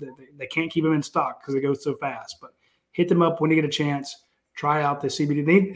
They also have the Delta 9. So they have Delta 8 and Delta 9. Try them out. See what you think. All right, Jeremy, give us your thoughts on the game. Your overreaction. Man, not really an overreaction. I just thought the number one team came out and played like a number one team is supposed to look like, or how they're supposed to play in a game like this against an overmatched opponent. Got the shutout that I wanted again because I'm still, I know Kirby doesn't care, but I'm still a little pissed off that they canceled on that senior day a couple of years ago. So I'm still glad. That's a good one. I forgot that. You hold a grudge, man. Man, yeah. I can't help it. I'm still that took away that senior day for those guys. That really made me upset for them. So I'm glad to continue seeing Georgia just pound it to them. Like, hey, guys, just remember your place, doormats. Also they come out with their handout for the, all the money that they get from being in the SEC. But anyway, I was glad to see Gilbert finally get back on the scoreboard today. Glad to see Cash Jones get him a score. Other than that, it was just they did what I really wanted to see them do today. Play, come out, start fast, be dominant, stay relatively healthy. Hopefully, McConkey's not too banged up, and then try to get healthy next week before the real season grind begins. What's wild is you talked about that Vanderbilt team not playing Georgia. If I remember correctly, Roddy, that if Georgia would have won that game, and I'm pretty sure they would have, that would have been the most wins by any senior class. That was the big gripe with that. Was that not? I'm almost 100% sure I'm correct on that. Kirby Smart's, those would have been seniors. That would have been the most wins by a senior class. And instead they had a tie for the most wins in a senior class. So it made this win even better for Georgia with them coming back to Athens. I'm sure there's some guys on that team that still remember that heavily because they would have been the most, I forgot which team it was. It like that 2020 team, whichever one it was. That was the big thing. So the Doors get back into Athens and had to face Georgia with some wrath. So maybe that's why Kirby wasn't upset when Cash Jones scored that last touchdown there. Maybe that's why he said, hey go ahead, Clark Lee, it's not your fault, but we owe these SOBs a whooping Yeah. for this. They were supposed to come down here and, hey, that could have been a black jersey game too. You never know, But and again, it's like, why are you doing that? I'm just saying it could have been one of those, and everybody gets all excited. But it was I completely forgot about that. And here's the thing: that year, Georgia played a bunch of games that people didn't know about with a lot more guys out for COVID than that was announced. There's some guys that this guy's not going to be available. This guy's not going to be available. And dude, everybody suffered through it, but you played with who you had. And we saw other teams. Was it like a Mississippi State or Ole Miss team? They're like, we got 58 players, available, and they went out or Missouri, I think it was. They didn't have anybody, and they went and played their games, And then Vandy's like, "Oh, we can't make it." Like, well, screw that, So that was Malik Herring, and I just had his name, Malik Herring and Holyfield and guys like that. Yeah, Ben Cleveland, those guys. They would have had the most wins as UGA seniors or UGA players, and Vandy back out. Holyfield left a year early, but I was just thinking the guys in that class that could have, that were like that. Julian Rochester, maybe, but of course, he's still over there. I was going to say, he's still there, isn't he? I just saw this on the ESPN ticker. Not sure if y'all have noted this or anything, but I just saw Georgia's the first FBS team with multiple shutouts this season now that they got their shutout number 2 today. Huh. I did not know that. I knew that they were up there in terms of points scored against them. I did not know that they were the only team that had 2 shutouts. And pretty impressive. I did the average in my head after the game. Granted, this team's still young, still got a long ways to go, but they're basically averaging. Their average score right now is 42-9. And considering what they've lost, how dinged up they are on offense, and still, you still got Jalen Carter missing. 9 points a game. That ain't too shabby, guys. Yeah, it's not bad. And Minnesota and Illinois play each other today, so they're out of the way. Iowa did not play today, so Georgia is still second, or Georgia moved from 4th to 2nd in terms of points allowed on the season. And that's only because Iowa did not play today. So Georgia has played 7 games. Iowa's played 6. Iowa's given up 59 points. Georgia's given up 64 through 7. So there you go. Yeah, I'm not that I doubted you, Jeremy, but I did check the math on that. It's 9.1, which means 9 points. So you're back into single digits. Granted, you played a bunch of garbage teams, but Samford's still winning. Kent State's better than we thought. You blew up Auburn, but it looked like Auburn was going to get absolutely destroyed by Ole Miss, but they came back and put up points on them. So, heck, even Kent State, it's a good ball club. So, has Oregon lost since they played Georgia? No. That to me is still outside of Tennessee beating Alabama earlier. That to me has, I think, arguably been the best win of anybody was Georgia's win over Oregon because what they're ranked 11th or 12th. Now, prior to Tennessee's win this evening. Yeah, so you're basically giving up 9 points a game. That's badass. Now, we'll say, right. That's probably the best. That's probably the best win. Go ahead, Jeremy. Sorry. So I will say, man, it's I told you a couple weeks back. I'm originally from Tennessee, man. All my family and friends have been texting, celebrating back home, and I'm glad for them. But it's kind of a 2-edged sword, man. It's a little vexing now because that game on November 5th. First things first, get healthy. Deal with those nasty reptiles in Jacksonville. But that game on November 5th, I can't remember a bigger home game possibly coming to Athens. And the only thing that potentially worries me is, I think they're going to have to force Hooker into turnovers because I don't know I don't know if Georgia, same question as last year. Can Georgia do a shootout with Tennessee? And for me, it's not Stetson. Stetson's not the issue for me, even though I know others, there's still that portion of the fan base that does. It's the receivers that concern me. Were we to get in a situation like that? Well, hopefully, but he also has to hit him, and he's missed a few. So I'm with you there, but you do worry about this team in a shutout. But at the same time, I'm thinking, okay, Georgia's got that running game they can lean on.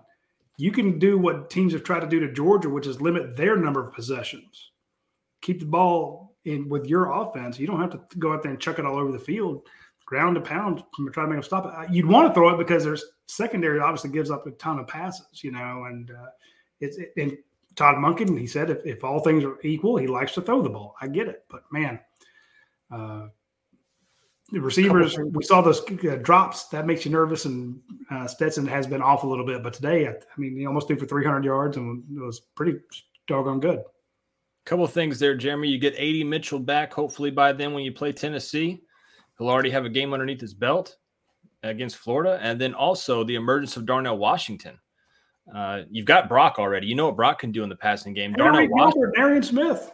Yeah, but I'm saying that's what I'm hoping. I'm really hoping Gilbert can kind of get with the program. I don't know all the personal details, what's going on with that young man, but I really hope he can kind of come on and, get him in there with Washington and Brock. And then, like you said, Paul, back there with AD. And I think that's a hellacious, I'm blanking on the number for four, for not trio, but anyways, that's quad. A quad, yeah, to defend against. But see, that's the thing. Tennessee's got their own little trio that's going to be tough to defend against.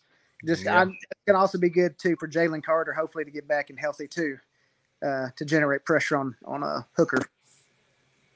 Yes, 1,000%. Him, Marlon Green, my man. Appreciate the $5. We appreciate that. Hey, folks, you can hit the super stickers or the what do you call them? The super chats. Yeah, super chat. Couldn't think of it, and pop those up. I'm not going to go buy another bottle of Fiddler because hopefully they're going to send me another one. But we do use that money. It goes straight into our gear.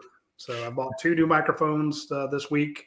Spent another $500 on microphones so that in these post-game video interviews, our sound can be better when you're trying to, you're in a group setting and everyone's trying to talk to Stetson Bennett, Ladd McConkey, or Jalen Carter, whoever after the game. We're trying to improve our microphone. So every dime we get on Super Chat, stuff like that goes to gear. I don't pay Paul or anybody like that. And we probably should, but screw Paul.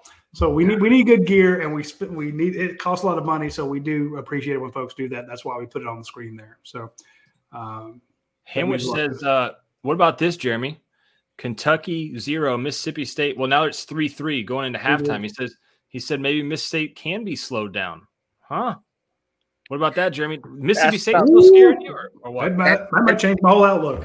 Yeah. It makes me feel better because something I was throwing out to a friend earlier today was if, Georgia takes care of business against Florida, can take care of business, that trip to Starkville also worried me. How do you get up 2 weeks in a row? A big game against Tennessee at home and then go on the road to Starkville. But yeah, Kentucky's showing me, this is making me feel better about that trip to Starkville too. So it's a week to week thing. Who am I worried most about? 1 week. I'm worried about Tennessee all year just because of their offense. But yeah, it's kind of flip flop back and forth now here. But I tell you, just one last question. I'm going to get off here for the night. Where do y'all think Tennessee swaps with Bama in the rankings there? Shoots up to 3? Absolutely. Yeah, I think so. This is the biggest win of the season. Every eyeball was on this game. Every eyeball. They might not jump Michigan though. Michigan looked good against Penn State. Yeah, so maybe it goes Georgia, Ohio State, Michigan, Tennessee. Probably. I can say that because they'd be top 25 now. So I just want to look at it because you get a better feel for it. Because I think Michigan. Michigan kicked Penn State's ass. Didn't Michigan get a first place vote too last week, if I'm not mistaken? Not in the AP. So it was Georgia. In the AP, it was Georgia, Ohio State, Alabama, Clemson 4, Michigan 5, Tennessee 6. So Tennessee at 6 beats number 3. You could see them swap places, but I could see the way AP voters tend to go is Alabama drops. If Clemson wins, they move up, Michigan moves up, and then Tennessee's 5. But having knocked off number 3, I could see them jumping Michigan, jumping Clemson. It's just going to be tough because I could definitely see them Alabama dropping to 7 as USC moves up if they beat Utah. But it would not surprise me to see Clemson and Michigan just move up, because if they win their games, Michigan will say, look, yeah, Tennessee beat Alabama. Congratulations. But Alabama was not playing like Alabama normally does, and it was a home game. But we beat the brakes off Penn State, who's number 10. So I can see Michigan jumping to 3 and Tennessee jumping to 4, and maybe Clemson drops to 5. Especially if Clemson loses, then it's really easy for them. But they don't like to drop teams that win very often. Although they did drop Alabama when Alabama won from 1 to 3. So who knows? And I expect Clemson to win, but I mean they're still looks like they're about to go to half here. They're only up 3 right now. Yeah. Either way, though, I think that the game against Tennessee is a top 5 matchup in Athens. So wherever Tennessee lands, it's going to be a top 5 matchup. Let's see. Antoine, Mr. Sampson, man, we appreciate the $5, man. We appreciate that sticker. You're good luck, Jeremy. We got two super stickers while you're on here. Because they think they're giving it to him for his baby. Yeah. Yeah, I know. I had to put him down. He was getting to he's had a long day with Dad watching football. Had to get him down. But real quick, Roddy, you were asking if I was a fan of the show. Of course, I'm a fan of the show. Love you. But I'll tell you what I did. I'll go back because y'all upload the audio to the podcast. I actually go back with my job. I get up at like 3 a.m, headed in all over, depending on where I got to go in Houston, and I'll listen to the show all over again, just driving in Monday morning on into my work day. So. Anyways, guys, man, y'all take it easy, and look forward to catching y'all in the next game. Hopefully after a beat down in Jacksonville over those nasty little reptiles. All right, Jeremy. I cannot imagine being up at 3 o'clock in the morning. No, yeah. I'm still up. I'm still up. That's what I'm saying. See, so people say, "Hey, I got up at 3." I'm like, I got up in the morning. Yeah, I'm like, yeah. Now I know a 3 at night. But I don't know a 3 I don't know it coming the other way. I never understood that. I've gone the other way. I'm a night owl. Yeah. LSU is beating Florida bad. 35-21, 10 minutes to go in the third quarter. Holy cow. Oh, I really want to watch that. Man. I love to watch Florida lose, but I kind of watch. And then Mississippi State, like I said, Mississippi State and Kentucky just in a real barn burner. 3-3 at halftime. Just watch out. See, this is my fault, folks, and I apologize because I wrote in our 3-2-1 column that Tennessee was going to give up a ton of yards to Alabama through the air. Alabama would win, and I'm really worried about Mississippi State. And what happens? Tennessee wins, and Mississippi State has scored 3 points against Kentucky. I don't know. So maybe I'm wrong. But the transitive property doesn't work. So just because you scored a ton of points against one team doesn't mean you'll do the same against the next week. So also USC 21-7 right now over Utah in Utah. So USC, like Dane was saying, that's muscle memory too. People vote them up. I'm used to voting. Some of these older guys have been around. They're like, I'm used to voting for USC and Notre Dame and Clemson. So all of a sudden, and Michigan. So even though Tennessee gets this big win, they're like, well, Tennessee hasn't been good for 16 years. So since Phil Fulmer left, so Tennessee may not get the love that they deserve for being where they are, or the fact that Alabama shot themselves in the foot repeatedly. But hey, I mean, I'm not taking anything away from Tennessee. I was wrong. But Alabama did everything possible to lose that game, and they still scored 49 points. And missed the winning kick. So I'm not saying I'm not a believer in Tennessee. I was wrong. They did much better than I expected them to. But you can't expect to score 52 points on Georgia and have Georgia commit 17 penalties at home. I just don't see it happening. Here's the thing, though. Eddie made a great point earlier. He said Alabama should probably have 3 losses right now. Texas game, and then what game was A&M. Yeah, A&M. Thank you. That non-pass interference call. Correct. And I did say, I want credit for this one, though. I did say in the write-up, a lot of that game would depend on how the referees called it. Yeah. And normally, Alabama gets away with murder. Just call it what it is. They do. The champ gets the benefit of the calls, and that's, Nick Saban is the champ, and they don't want Nick Saban yelling at them, so they get a lot of calls go their way, and not this time. I bring up Maharry Carmichael's post about poor Florida because you can tell that he's just crying. He's so distraught, Oh, is that a home game in Florida that's losing? Yeah, it's a home game for Florida.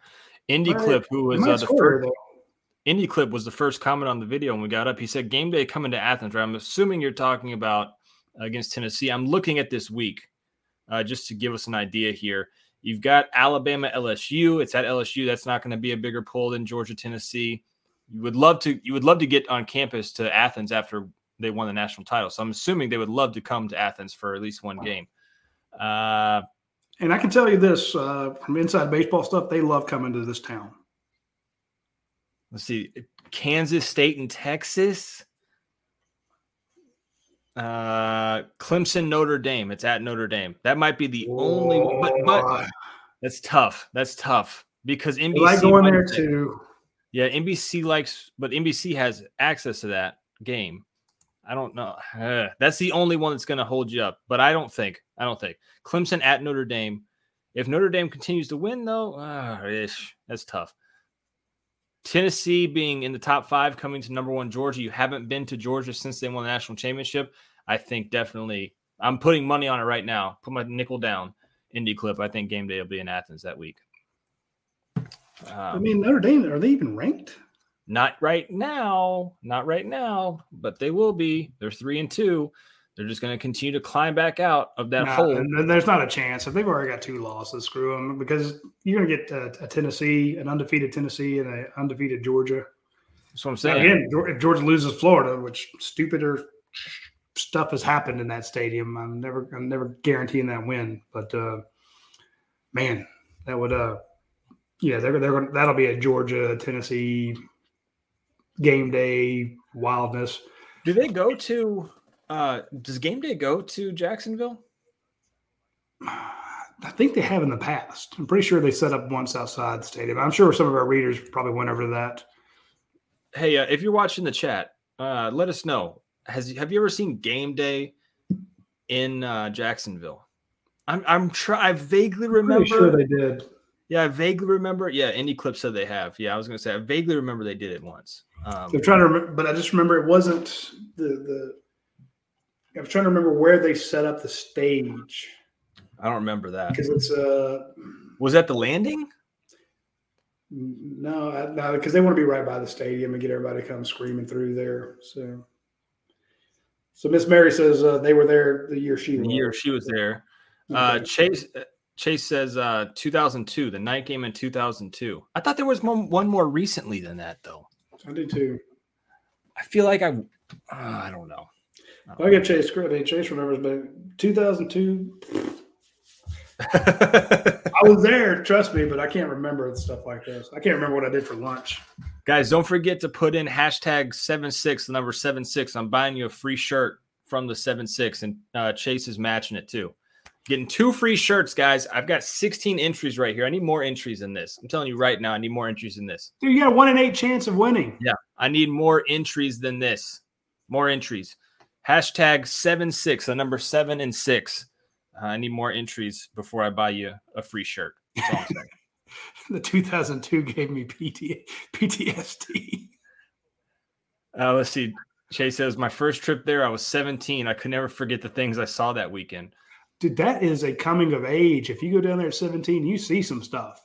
Indy Clip says adults are they don't make mistakes, but you see a guy hung over a rail and there's a big puddle of puke underneath him and everybody's just walking past him because it's just like, okay, he's done. That's Indy Clip says 2012, and I think they were down there in 2012 because I went to that game. I was a student. I saw some stuff down there. I've told you about the story where the guy got hit by the SUV, right? I don't know. Was I driving? No. No. I was a student, and we went down there. We were leaving the stadium. It was a Florida fan in jorts, and he was drunk, all pissed. Walks right into the middle of the road. Black SUV hits him. Boom. He falls over right in front of us. SUV sits there for a second, doesn't get out of the car, anything like that, goes around him. Buddy gets up like nothing happened, yells, "Go Gators," and runs to the other side of the – I kid you not, I've got two of my best friends that were standing with me watching it. Runs to the other side of the road like nothing happened. Like he didn't just get hit by a car going 20 miles an hour. Craziest thing I've ever seen in my life. There's the hashtags. We need them. Oh, yeah, those entries are getting there now. Yeah, Jacksonville is a crazy place. I'm taking the wife this year, Roddy. First ever Georgia game. Taking the wife. I'll believe that. I'm going down. I have to do a speaking engagement that week. And I do enjoy going down there for the game in Jacksonville. I know a lot of people don't, want – Kirby says he wants it gone, so a lot of people want it gone. But I'm like, the money people – like it there because they have houses, on Amelia Island and stuff like that. And they have houses all down there. They get together. That's their tradition is to go down there for that game. And I get, every other year you want that recruiting weekend. But I'm like, some traditions are really strong and the fan base really likes them. So I can kind of see it. So record says 2018 and Holyfield was the guest picker. So there you go. They've been down there quite a bit then. Yeah. My brain's going away from me, Roddy. Slowly but surely. Well, that's because you smoke too much. Yeah, probably so. Use hashtag 76, guys. Like I said, get it in. We're getting the entries up now. If you're just joining us, shout out to the 76 Apparel Company for giving away a shirt. Paul's giving away a shirt as well. The way you join the way you get your entry in is to, in the comment section, post hashtag 76. So if you're wondering, why is everyone doing that? It's like, are we putting up prayers for number 76? No, it's just that's how you get in there. So I saw some other names out there. So you can get a shirt like this right before the Georgia-Florida weekend. Eat more Gator. So, Roddy, what else? I want to point out Dajan Edwards was Georgia's leading rusher again. Was he? Yeah. Another TD. McIntosh looked phenomenal today running the ball, I thought, and catching it. So he had Kenny Mack had 9 carries, 43 yards. That's 4.8 a pop. Dajan Edwards 4.9 a pop. But then receiving, you got to Kenny McIntosh with 2 catches for 22 yards. So, for 20 yards. So, if you want to look at something and overreact to it, if you take that Cash Jones run out, because I was looking at the stats before fourth quarter started, so before any of that trash time, I think Georgia was averaging 3.3 yards a carry. So that's not like Georgia. But Kirby also said, I think it was last week, it's a 4-quarter game and you wear those guys down at the end of the game. Those stats still matter. So Georgia finished the whole team as a collect, rushing 5.1 average per carry, just right where you want to be. Yeah, but let's look at what Vanderbilt was doing. Okay, they were playing their safeties up on line and bringing their cornerback on run plays. They were selling out to stop the run. So what did Georgia do? They threw for 387 yards. Mm-hmm. So remember, people were talking about we've gone 3 weeks without a passing touchdown. Okay, well you had 4 today. And you threw for almost 400 yards passing.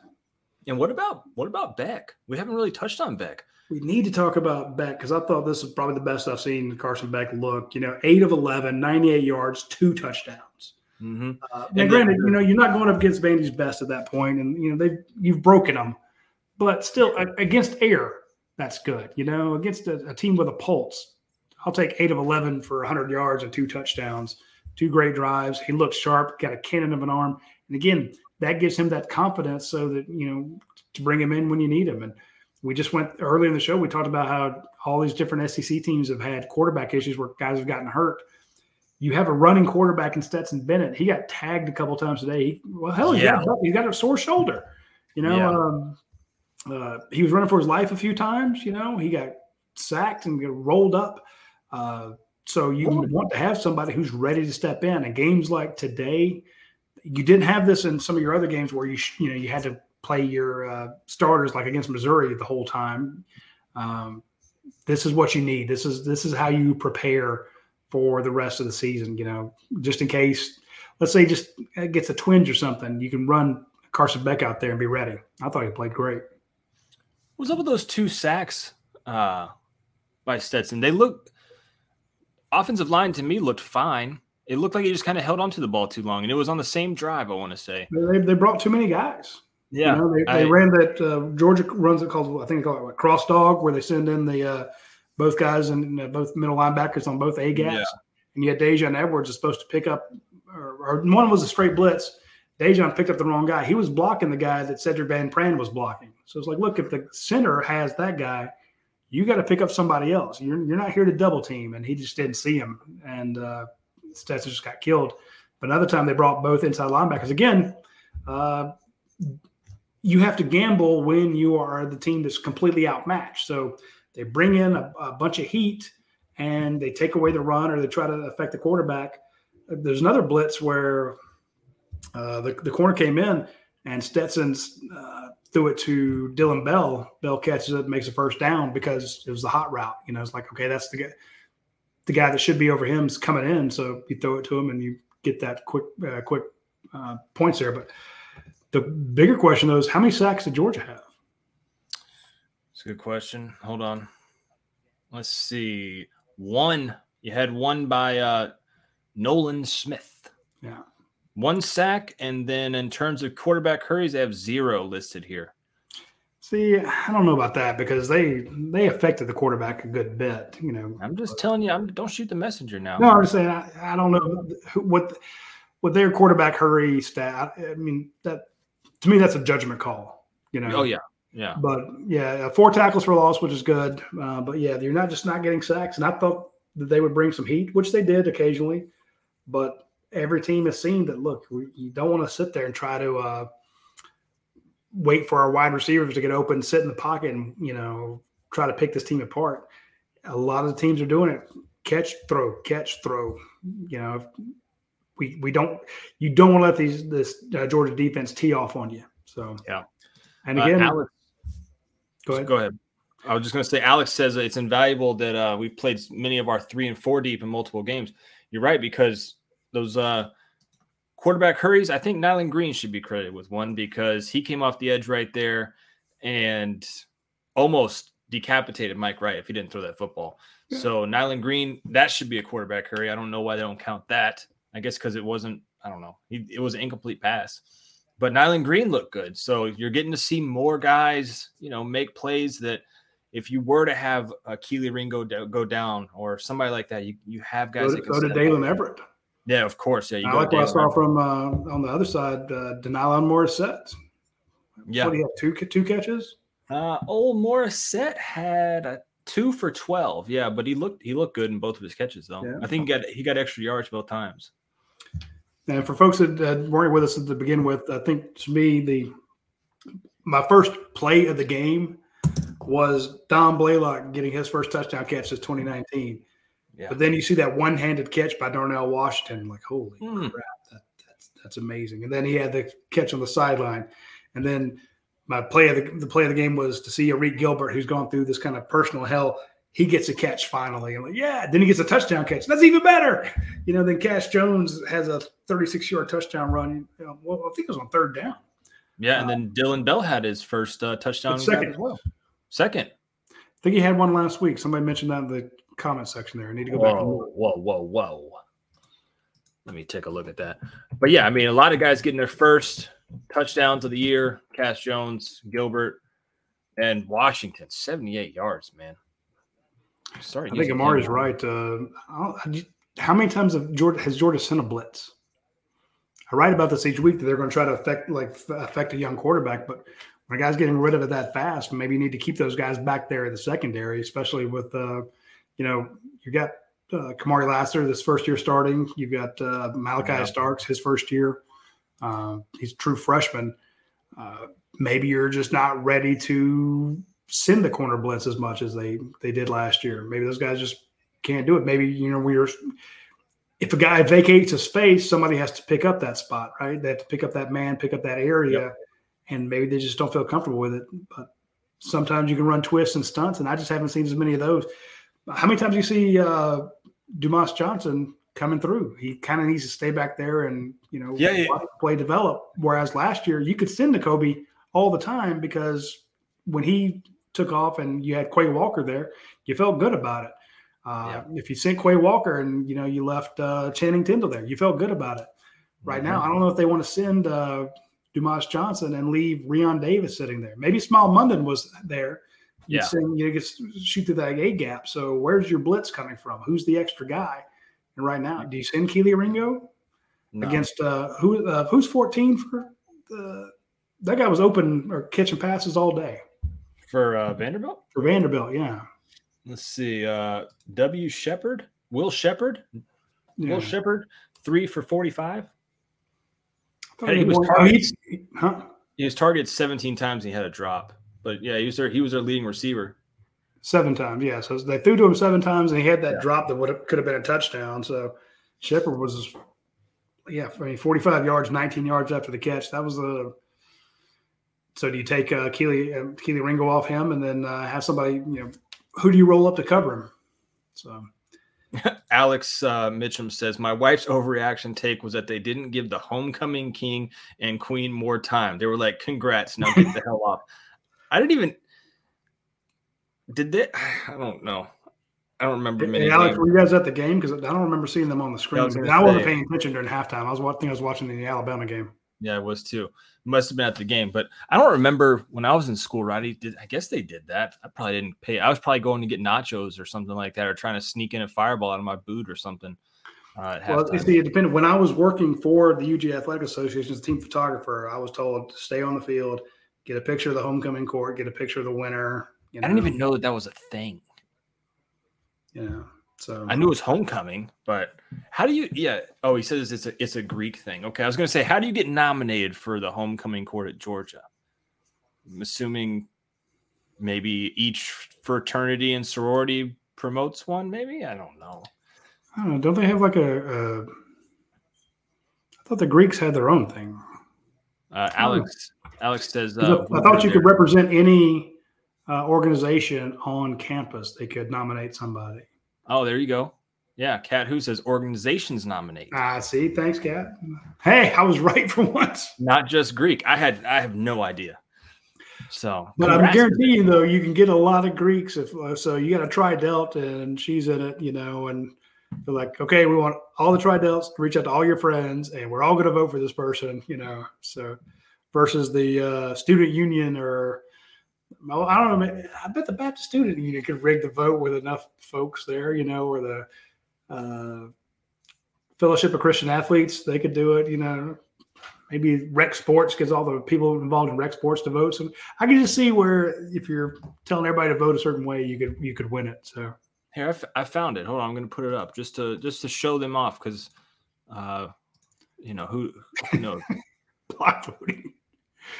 I don't want to talk politics, man, because that's going to get us involved in. Congrats to the king and queen candidates of the UGA homecoming court: Antavius McCartan, Bryson Henriott, Connor Lamb. Hey, wait, is that Connor Lamb? What? He's representing University Judiciary. Oh wow. Raimundo Moncayo. That's a you name. missed one. Go back. Oh, my bad. Obamid Samai, representing the new student orientation. Hispanic student orientation for Raimundo. How do you say his name? Middleton?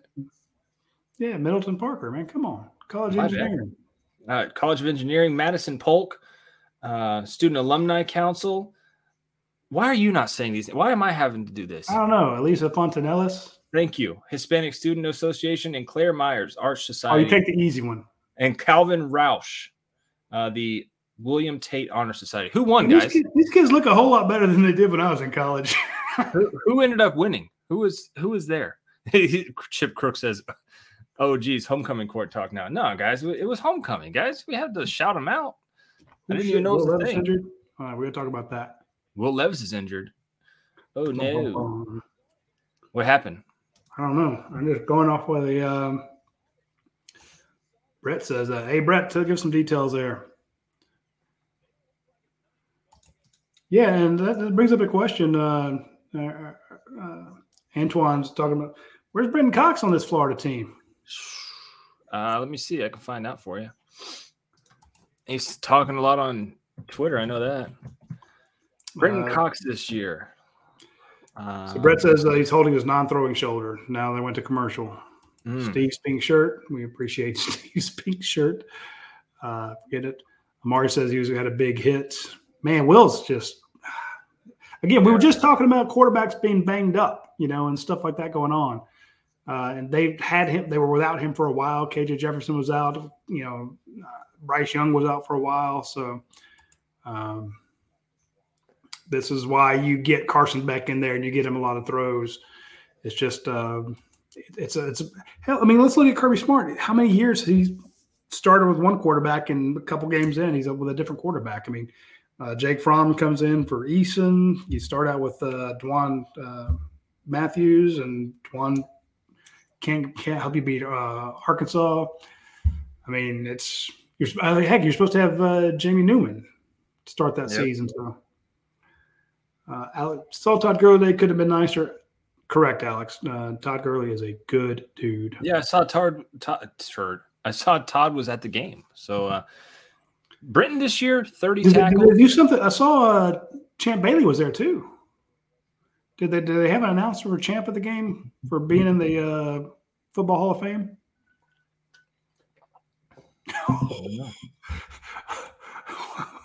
Where's Brenton Cox? Yeah, somewhere behind the play. Yeah, 30 tackles for Brenton this year, 7 tackles for loss, and 1 sack. You know who I'm pumped, Roddy? I'm so pumped. Yeah, it's not bad. It's actually not bad. You know who I am so pumped to see on this Florida team? You're not going to believe it when I show you this guy. You've probably seen him already, though, I would think. Where is he? The 400-pound. Probably I got an answer for you. How you're going to stop Hooker? A sniper would be the best thing. Jeez, Roddy. Holy cow. I'm talking about on a football field. You can call the spy. You can call him the sniper. Dear God. This guy, man. Desmond Watson. If you haven't seen him, watch the Florida game. This guy is 6'5", listed at 415 pounds, Roddy. He is a massive human being. Desmond Watson. He's number 21, guys. I want to see him go up against Georgia's offensive line. This guy is huge. And it's not like he's just in there. I mean, he gets some stats, too. Let's see here. This year, he's got 8 tackles, 1 tackle for loss. Not bad. Not bad for a guy that's 415 pounds. Omari said, that is my guy. Hell yeah. Dude's Omari was talking about him earlier in the show. Yeah. I mean, goodness gracious. 450 listed at 415 pounds. I don't know if I believe it, but he's pretty big, Roddy. Yeah, well, okay. I'm thinking if he gets a hold of Dejon Edwards, he might plant him in the dirt, but he's got to catch Dejon first. Right. So come on, big boy. Yeah. Let's see if you can get to him. But hey, props to him though. 415 pounds playing SEC football. It's not bad. Do you get drafted? Do you think you get drafted at 415 pounds? No. No. I mean, what is the entire NFL now is predicated on speed? Yep. No, so that's and people are like, why y'all put so much into the combine 40 days? It's not, you don't run 40s in football because it's a speed test. Yeah. The guys that are fast win in that league. It's the fastest thing on grass that you've ever seen. So I know you think about those big behemoths out there cracking each other's skulls in the trenches, but the skill guys, and you don't understand how fast those big men are. And if you got a guy who's lumbers around, I mean, if 400, those guys could be 400 pounds if they wanted to be. They got personal trainers could get them up there. They could put on that weight and say, look, try to move me. But I mean, who's the last guy that was big like that? Wilfork? Probably. Yeah. No, I think he was like 380. And he's one of the strongest guys out there. He threw guys around, but I mean, you don't see a bunch of Wilforks out there anymore. It just can't do it. This Desmond Watson kid at Florida, he came in as a freshman 6'5", 400. They actually bulked him up 6'5", 415. Hey, I'm going to say there's some times that Jordan Davis was big. I'm going to say he was 400, but he had some weight on him. You bulk up a guy, But look at these two pictures. I want to show you real quick. You're telling me right here he's 400 pounds on the left, and then he only goes up 15 pounds. That might not have been because they wanted him to. I'm saying, look at the face, though. He added more than 15 pounds. My man's that's a freshman 15. yeah, that's something. That's the freshman 15. He came in 400. He's 415. I don't know what your problem is, man. That's all they added, right? There's no way that guy. Hey, look, trust me, as a fat guy, if you do a profile photo, it always makes you look fatter. Yeah, you're right. Just here, I'm gonna take a biscuit in. It's. Hold on. I try to be straight on camera. Lift my chin up. Try not to look as fat as I am. They said his nickname's Mattress. I don't know why. Does he put you to sleep? I guess. Or if he falls on you, you're going to sleep. I don't know. What you smother him with? Yeah. He smothers you like a mattress? To me, I don't know how it would work out, but you remember in the Godfather, they say, go to the mattresses, Yeah. Going to war. Yeah. I just don't see it. So 42 LSU, 21 Florida. Oh boy. Florida. What is no, Florida's about to score here. Hold on. Over under, Roddy, on Jesus Christ. LSU couldn't tackle anybody. Let's see here. So you gotta have a penalty on that. The guy dives in the end zone, then spikes the ball. And so Anthony Richardson's 9 of 14 for 133 yards and 1 touchdown, no interceptions. I would have thought it would be much worse than that. Anthony ran 81 yards for TD. Anthony Richardson. I was going to say he's got 7 for 21 right now. So 8 for 102 will look a lot better on the stat sheet. Oh, well. But remember, this is a guy that threw for 450 yards on Tennessee. So you can see why I'm like, I don't know that Tennessee's as good as everyone thinks they are. Their secondary got torched by this guy, Yeah. Yeah. 24 of 44 for 453 yards, 2 touchdowns, 1 interception against Tennessee. Mattress, he's big and soft. I like it. I guess. Big old boy. Dude, I don't always have the game up, and I just happen to look down here on my iPad and see that I was watching that run. You got LSU guys banging into each other. It's like if you played that little Keystone Cops thing, or like the Benny Hill theme song. Yeah. For anybody who's my age remembers Benny Hill, then you'd see that. That's what it looked like. That was terrible. Florida come back in this game or no? It's 42-28. Any chance? We're gonna be off air by the time it ends. So any chance? So can Florida score 2 touchdowns to keep LSU from scoring, but at least tie it? I don't see it happening.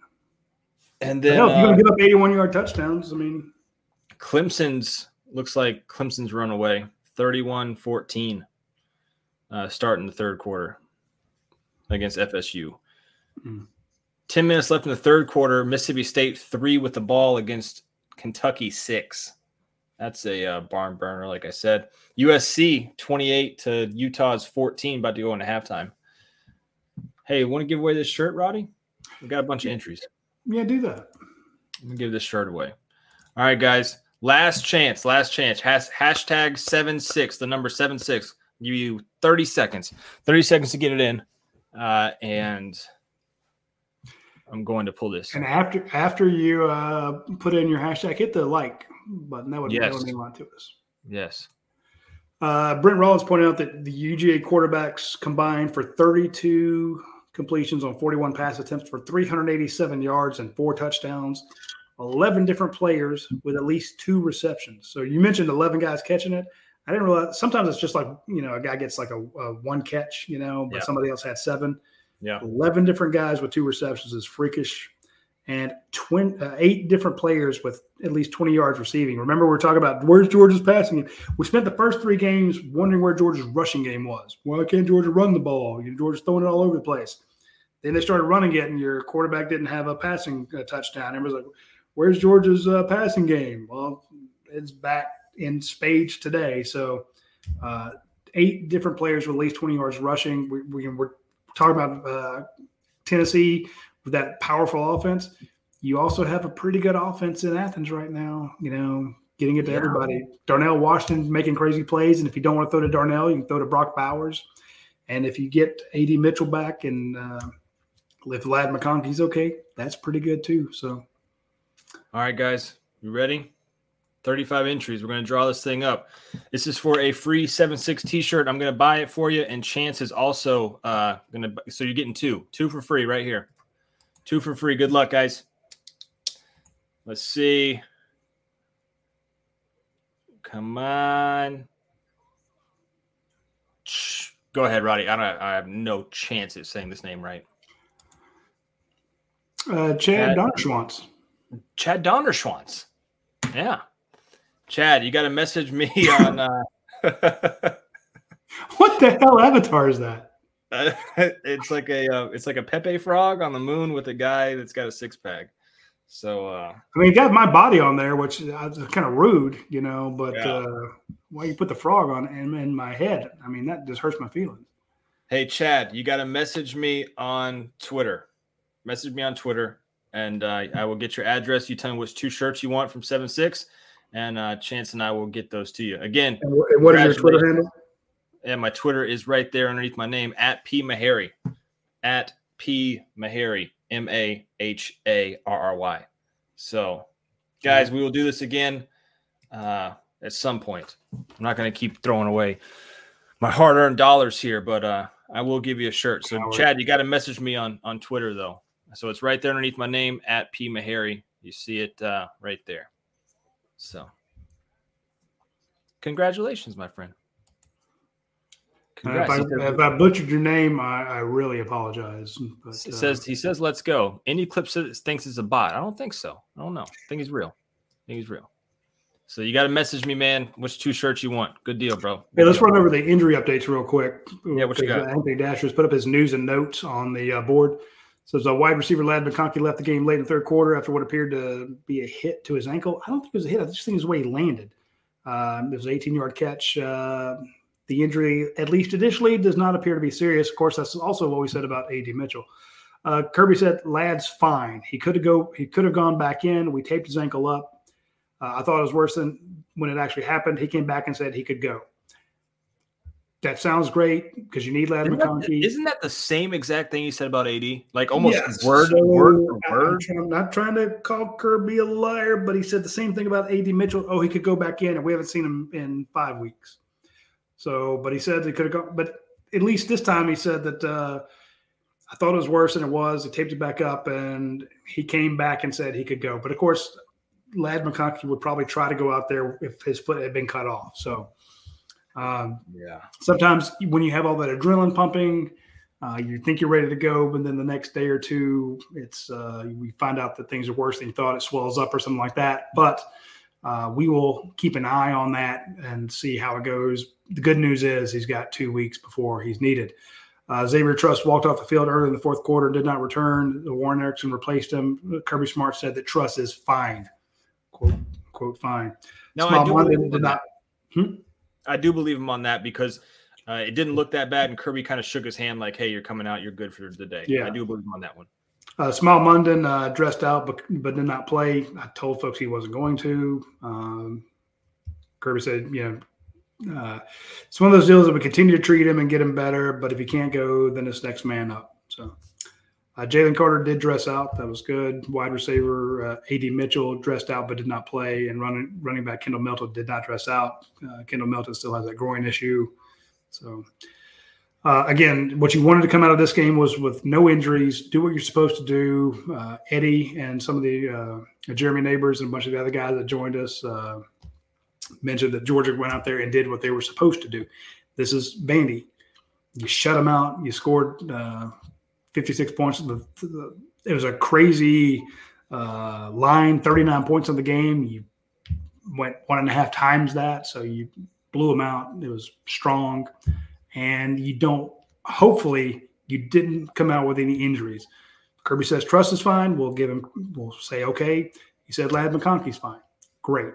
So if you came out of this game with no new injuries and 2 weeks to get your guys healthy, and I mentioned this in the 3-2-1, this wide receiver core looks completely different with A.D. Mitchell in there, and the defensive line looks so much better with Jalen Carter in there. So it's not even funny how and much again, better. And against the team you're supposed to kick, whose ass you're supposed to kick, you did that. So hopefully they get stronger and better going into Florida. You do what LSU's doing. You beat the brakes off Florida, and then you turn around and get ready for Tennessee, Florida, and Mississippi State. I mean, Tennessee, Mississippi State, and Kentucky.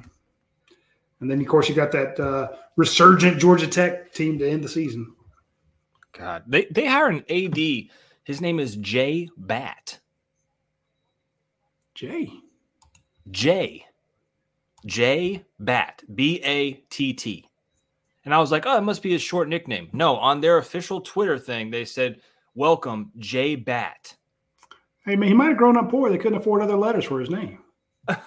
I got to look this up. This can't be this man's real ass name. You know, honestly, I prefer J to J-A-Y. Because that just seems pointless. If your name's going to be Jay, it should just be Jay. In all of their press conferences, it says Jay Batt. Just Jay. You know when you talk about, well, that's Jay. Well, it's like the word Q, like a Q, like in a line. How do you spell that? Q-U-E. Right. Why do you need the U and the E? Well, I guess his parents said they didn't need the A and the Y because it is Jay. This man's name is Jay Batt. Now, let's bring up an interesting thing. I mentioned that they will be looking at Dell McGee. And I think if they went to Dell McGee and said, hey, we got a job for you, Dell would be stupid not to take it. A head coaching job, what are they going to pay $3 million? This is a guy who's probably making at best $1 million, in that kind of range. You said it's get 3 times as much. You get to be a head coach. He could recruit. He could fill up that thing. I could see them going after Todd Monken.